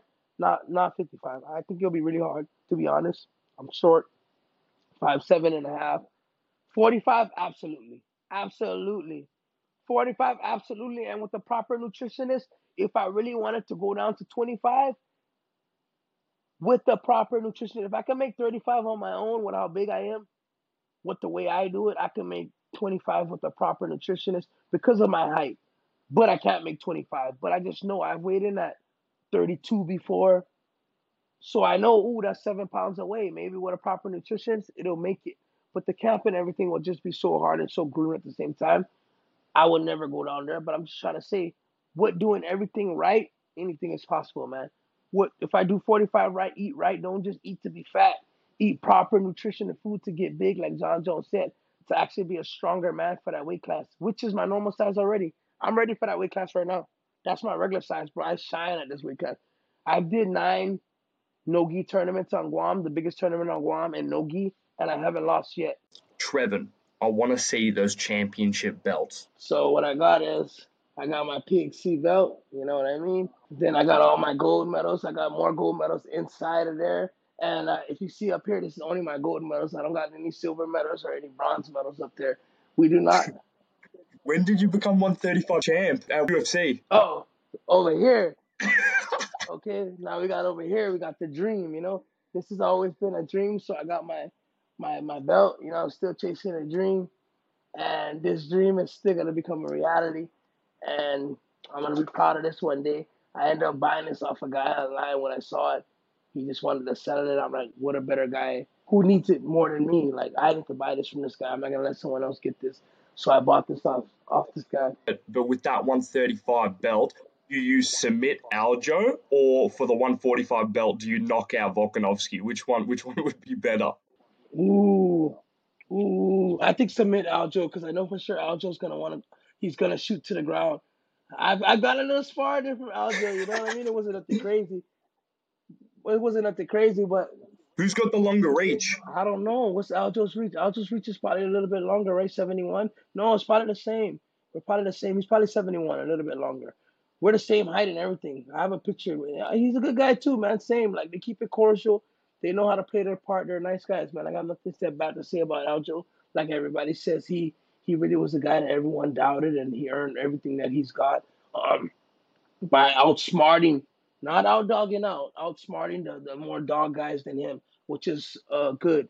And because he actually grappled him and got him down and didn't move his feet to run away from them like that. Like he actually engaged in something that he was better than them to beat them. So his respect comes the way his respect comes. But yeah, he is a big guy too. So when he starts grappling guys, but I would go with the guillotine because Aljo will for sure shoot takedowns.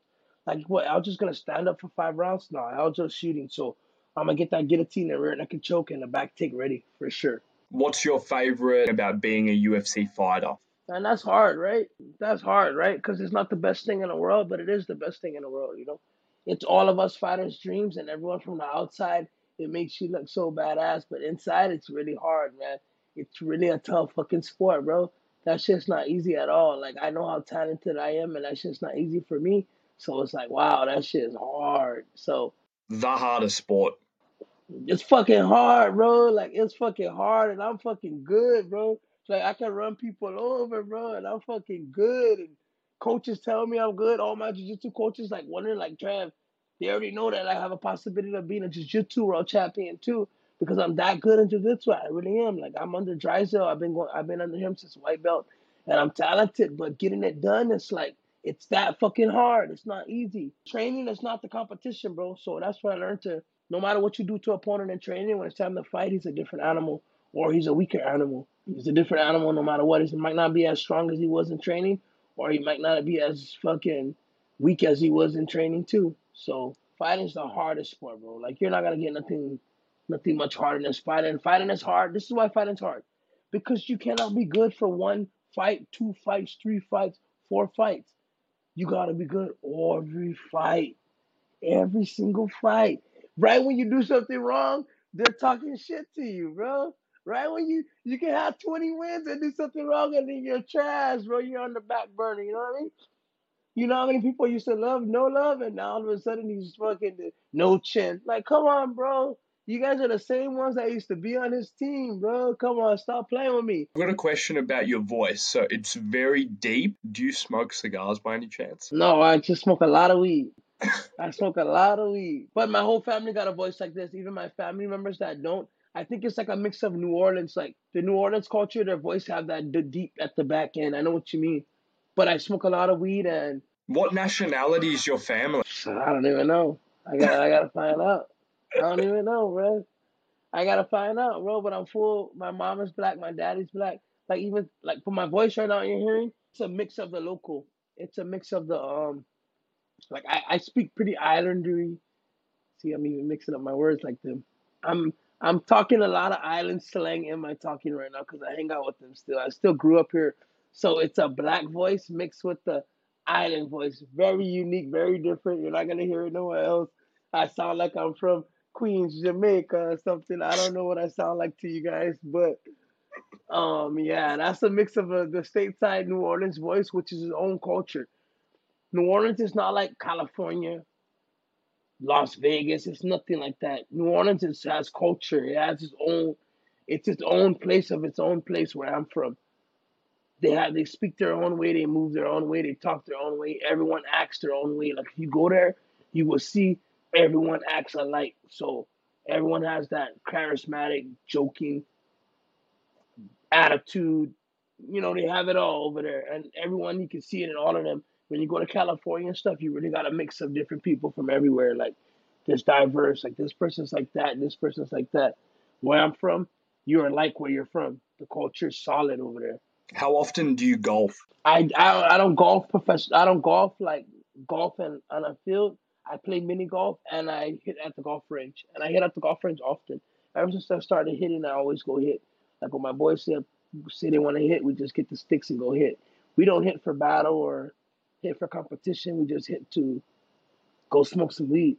You brought up the previous UFC card. I just want to ask you about like Bo Nickel and your opinion on him. The more I watch his fights and the more I delved into his technique and what he's good at, he's got a lot of skills that the rest of the middleweight division don't have. He's tall and long, but he's really fast. He's got ridiculous wrestling and he knows how to put hooks in and do jiu-jitsu, which is something that a lot of people struggle with at middleweight. So I just think that he's just an absolute problem, and I think he holds a belt in the next 5 years if he continues on his trajectory because he's only 27. So what do you think about him? Oh, he's definitely really good. It's definitely still too early. Qualities are showing. That's what you're seeing. You're seeing the qualities. You're seeing the capability, and he's very capable. He's definitely very capable. But we all have to understand that was a debut guy, 7-0, whatever he was. That wasn't anyone spectacular. But he made it look like he needed to make it look to be on the trajectory he's on. So absolutely, man, he's showing all the cards right. But um, they still will have to give him this type of style that he have of a guy, like someone that I think will give like the UFC is gonna play their cards with him the way they want to play their cards with him. Since they gave him a new guy, because I've been in the UFC, I know how they play games. Since they gave him a new guy, that means Bo's a Sean O'Malley. He's a Sean O'Malley. They're gonna find a way around to to hide the hardest possible matchups for him, the guys that can really give him a hard time at this point in his career before he gets good and be able to beat them all.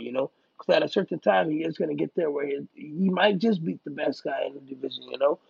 But they still got to build him the right way, is what I'm saying. For me, they gave me the guys right away. Like, nope, I guess it's clear because I came off the level of fights I came off, and maybe I came from another major organization. Maybe it was that. I don't know what it was. But yeah, they treated me different than they're treating, like, gonna treat Bo. Maybe because he was a star going in. You know, it's like if you're super good going in, you get an easier pat than the guy that worked harder going in almost. You know what I mean? Yeah. If you're a star, you get the star treatment. You get to fight sucky guys because I think they could have found someone in the division if they paid them enough. Like people were asking for the fight, right? But they got to pay enough. So if you really want someone to beat him, or you want to get an easy win, that's for the organization to decide. And to decide, let's keep him what he's getting paid, keep him a star, and not pay someone that we think could beat him to take this fight on last minute. Because if you pay someone the right money to take that fight on last minute to fight him, it could happen, you know. And he has to live up to the hype to beat that good guy. You know what I mean? So he's very capable. He did what he needed to do to a new guy who was probably talented too. But at the same time, it's how the UFC wants to build him because I think Derek Brunson will be a hard fight for him. Even though Derek Brunson retired, I think Derek Brunson will be a hard fight for him, harder than Izzy, because Derek Brunson do got the good sprawl and the good. He's just a tough fight for that kind of fight. There's certain kind of fights that are gonna make hard fights. You know what I mean? And that's what the UFC can find or can't and don't want to find. And I feel like that's what they did with me. Like, who's a hard fight for Trev? Oh, Ronnie Barcelos is another dog. Let's give him another dog like that, you know? Just the way I said Brunson will be hard for Bo right off the bat, fresh in his career. Could he beat Brunson? Absolutely. But he has to live up to that hype to beat Brunson. Sprawl, he is pretty tough. He could fight that kind of wrestly, sloppy fight. At a it'll be striker versus grappler. It'll be if Bo Nickel can get him down and submit him, or if Izzy can keep his standing and stuff to take down and outstrike him. That's the only way that trajectory will be, and he has a chance in that type of fight. But if the UFC wants to find guys that can beat you, like I said, they can find them, bro, because they got the statistics. If they don't want to find them, then they're not gonna find them. What's your favorite food? Wow. Right now, I'm craving some Louisiana gumbo. What's that like? It's like a soup with different kind of meats, with like crab, hot sausage, shrimp, um, in a like soup with rice, and it's a New Orleans dish. And it's so good. It's a little spicy. You can have it non-spicy. It has chicken in it too. It has all of that. It has so many different meats, and it's just amazing. I'm actually trying to open up a restaurant right now. That's why I think this Where? break that I got on Guam, Dude, that would go off. like I'm trying to get this little food truck going. So I already they got food trucks and stuff on Guam, but I'm trying to get a much nicer, bigger food truck than what they got on Guam. So when I go to the States in August, I'm already in touch with the guy. I'm getting the food truck that I want, and I'm just getting it shipped to Guam. Then after that, I'm flying to New Orleans, and I might fight now. And I'm flying to New Orleans to get all the ingredients and get the distributors to meet with the other distributors, or the Guam distributors on the products that I need, and then yeah, I'm gonna try and get this little New Orleans joint going. Is there anything you want me to ask you just so you can talk about if you want to talk about anything? Nah, man, we covered a lot. We talked lot longer than I thought. It was real good, man. It's just good to get out here and speak to someone that want to hear you.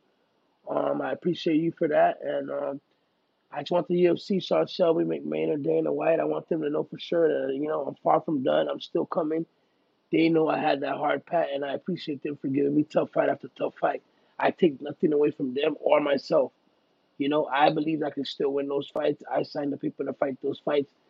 My manager don't even get no backlash or nothing from me. I'm cool with it. I understand the cookie crumbles, how the cookie crumbles, but they also need to know I'm better than a lot of guys in there. And when I do get my wins back right, give me my opportunity to get and show myself in again. Because like I said, I was a Corvette reject. You know what I mean?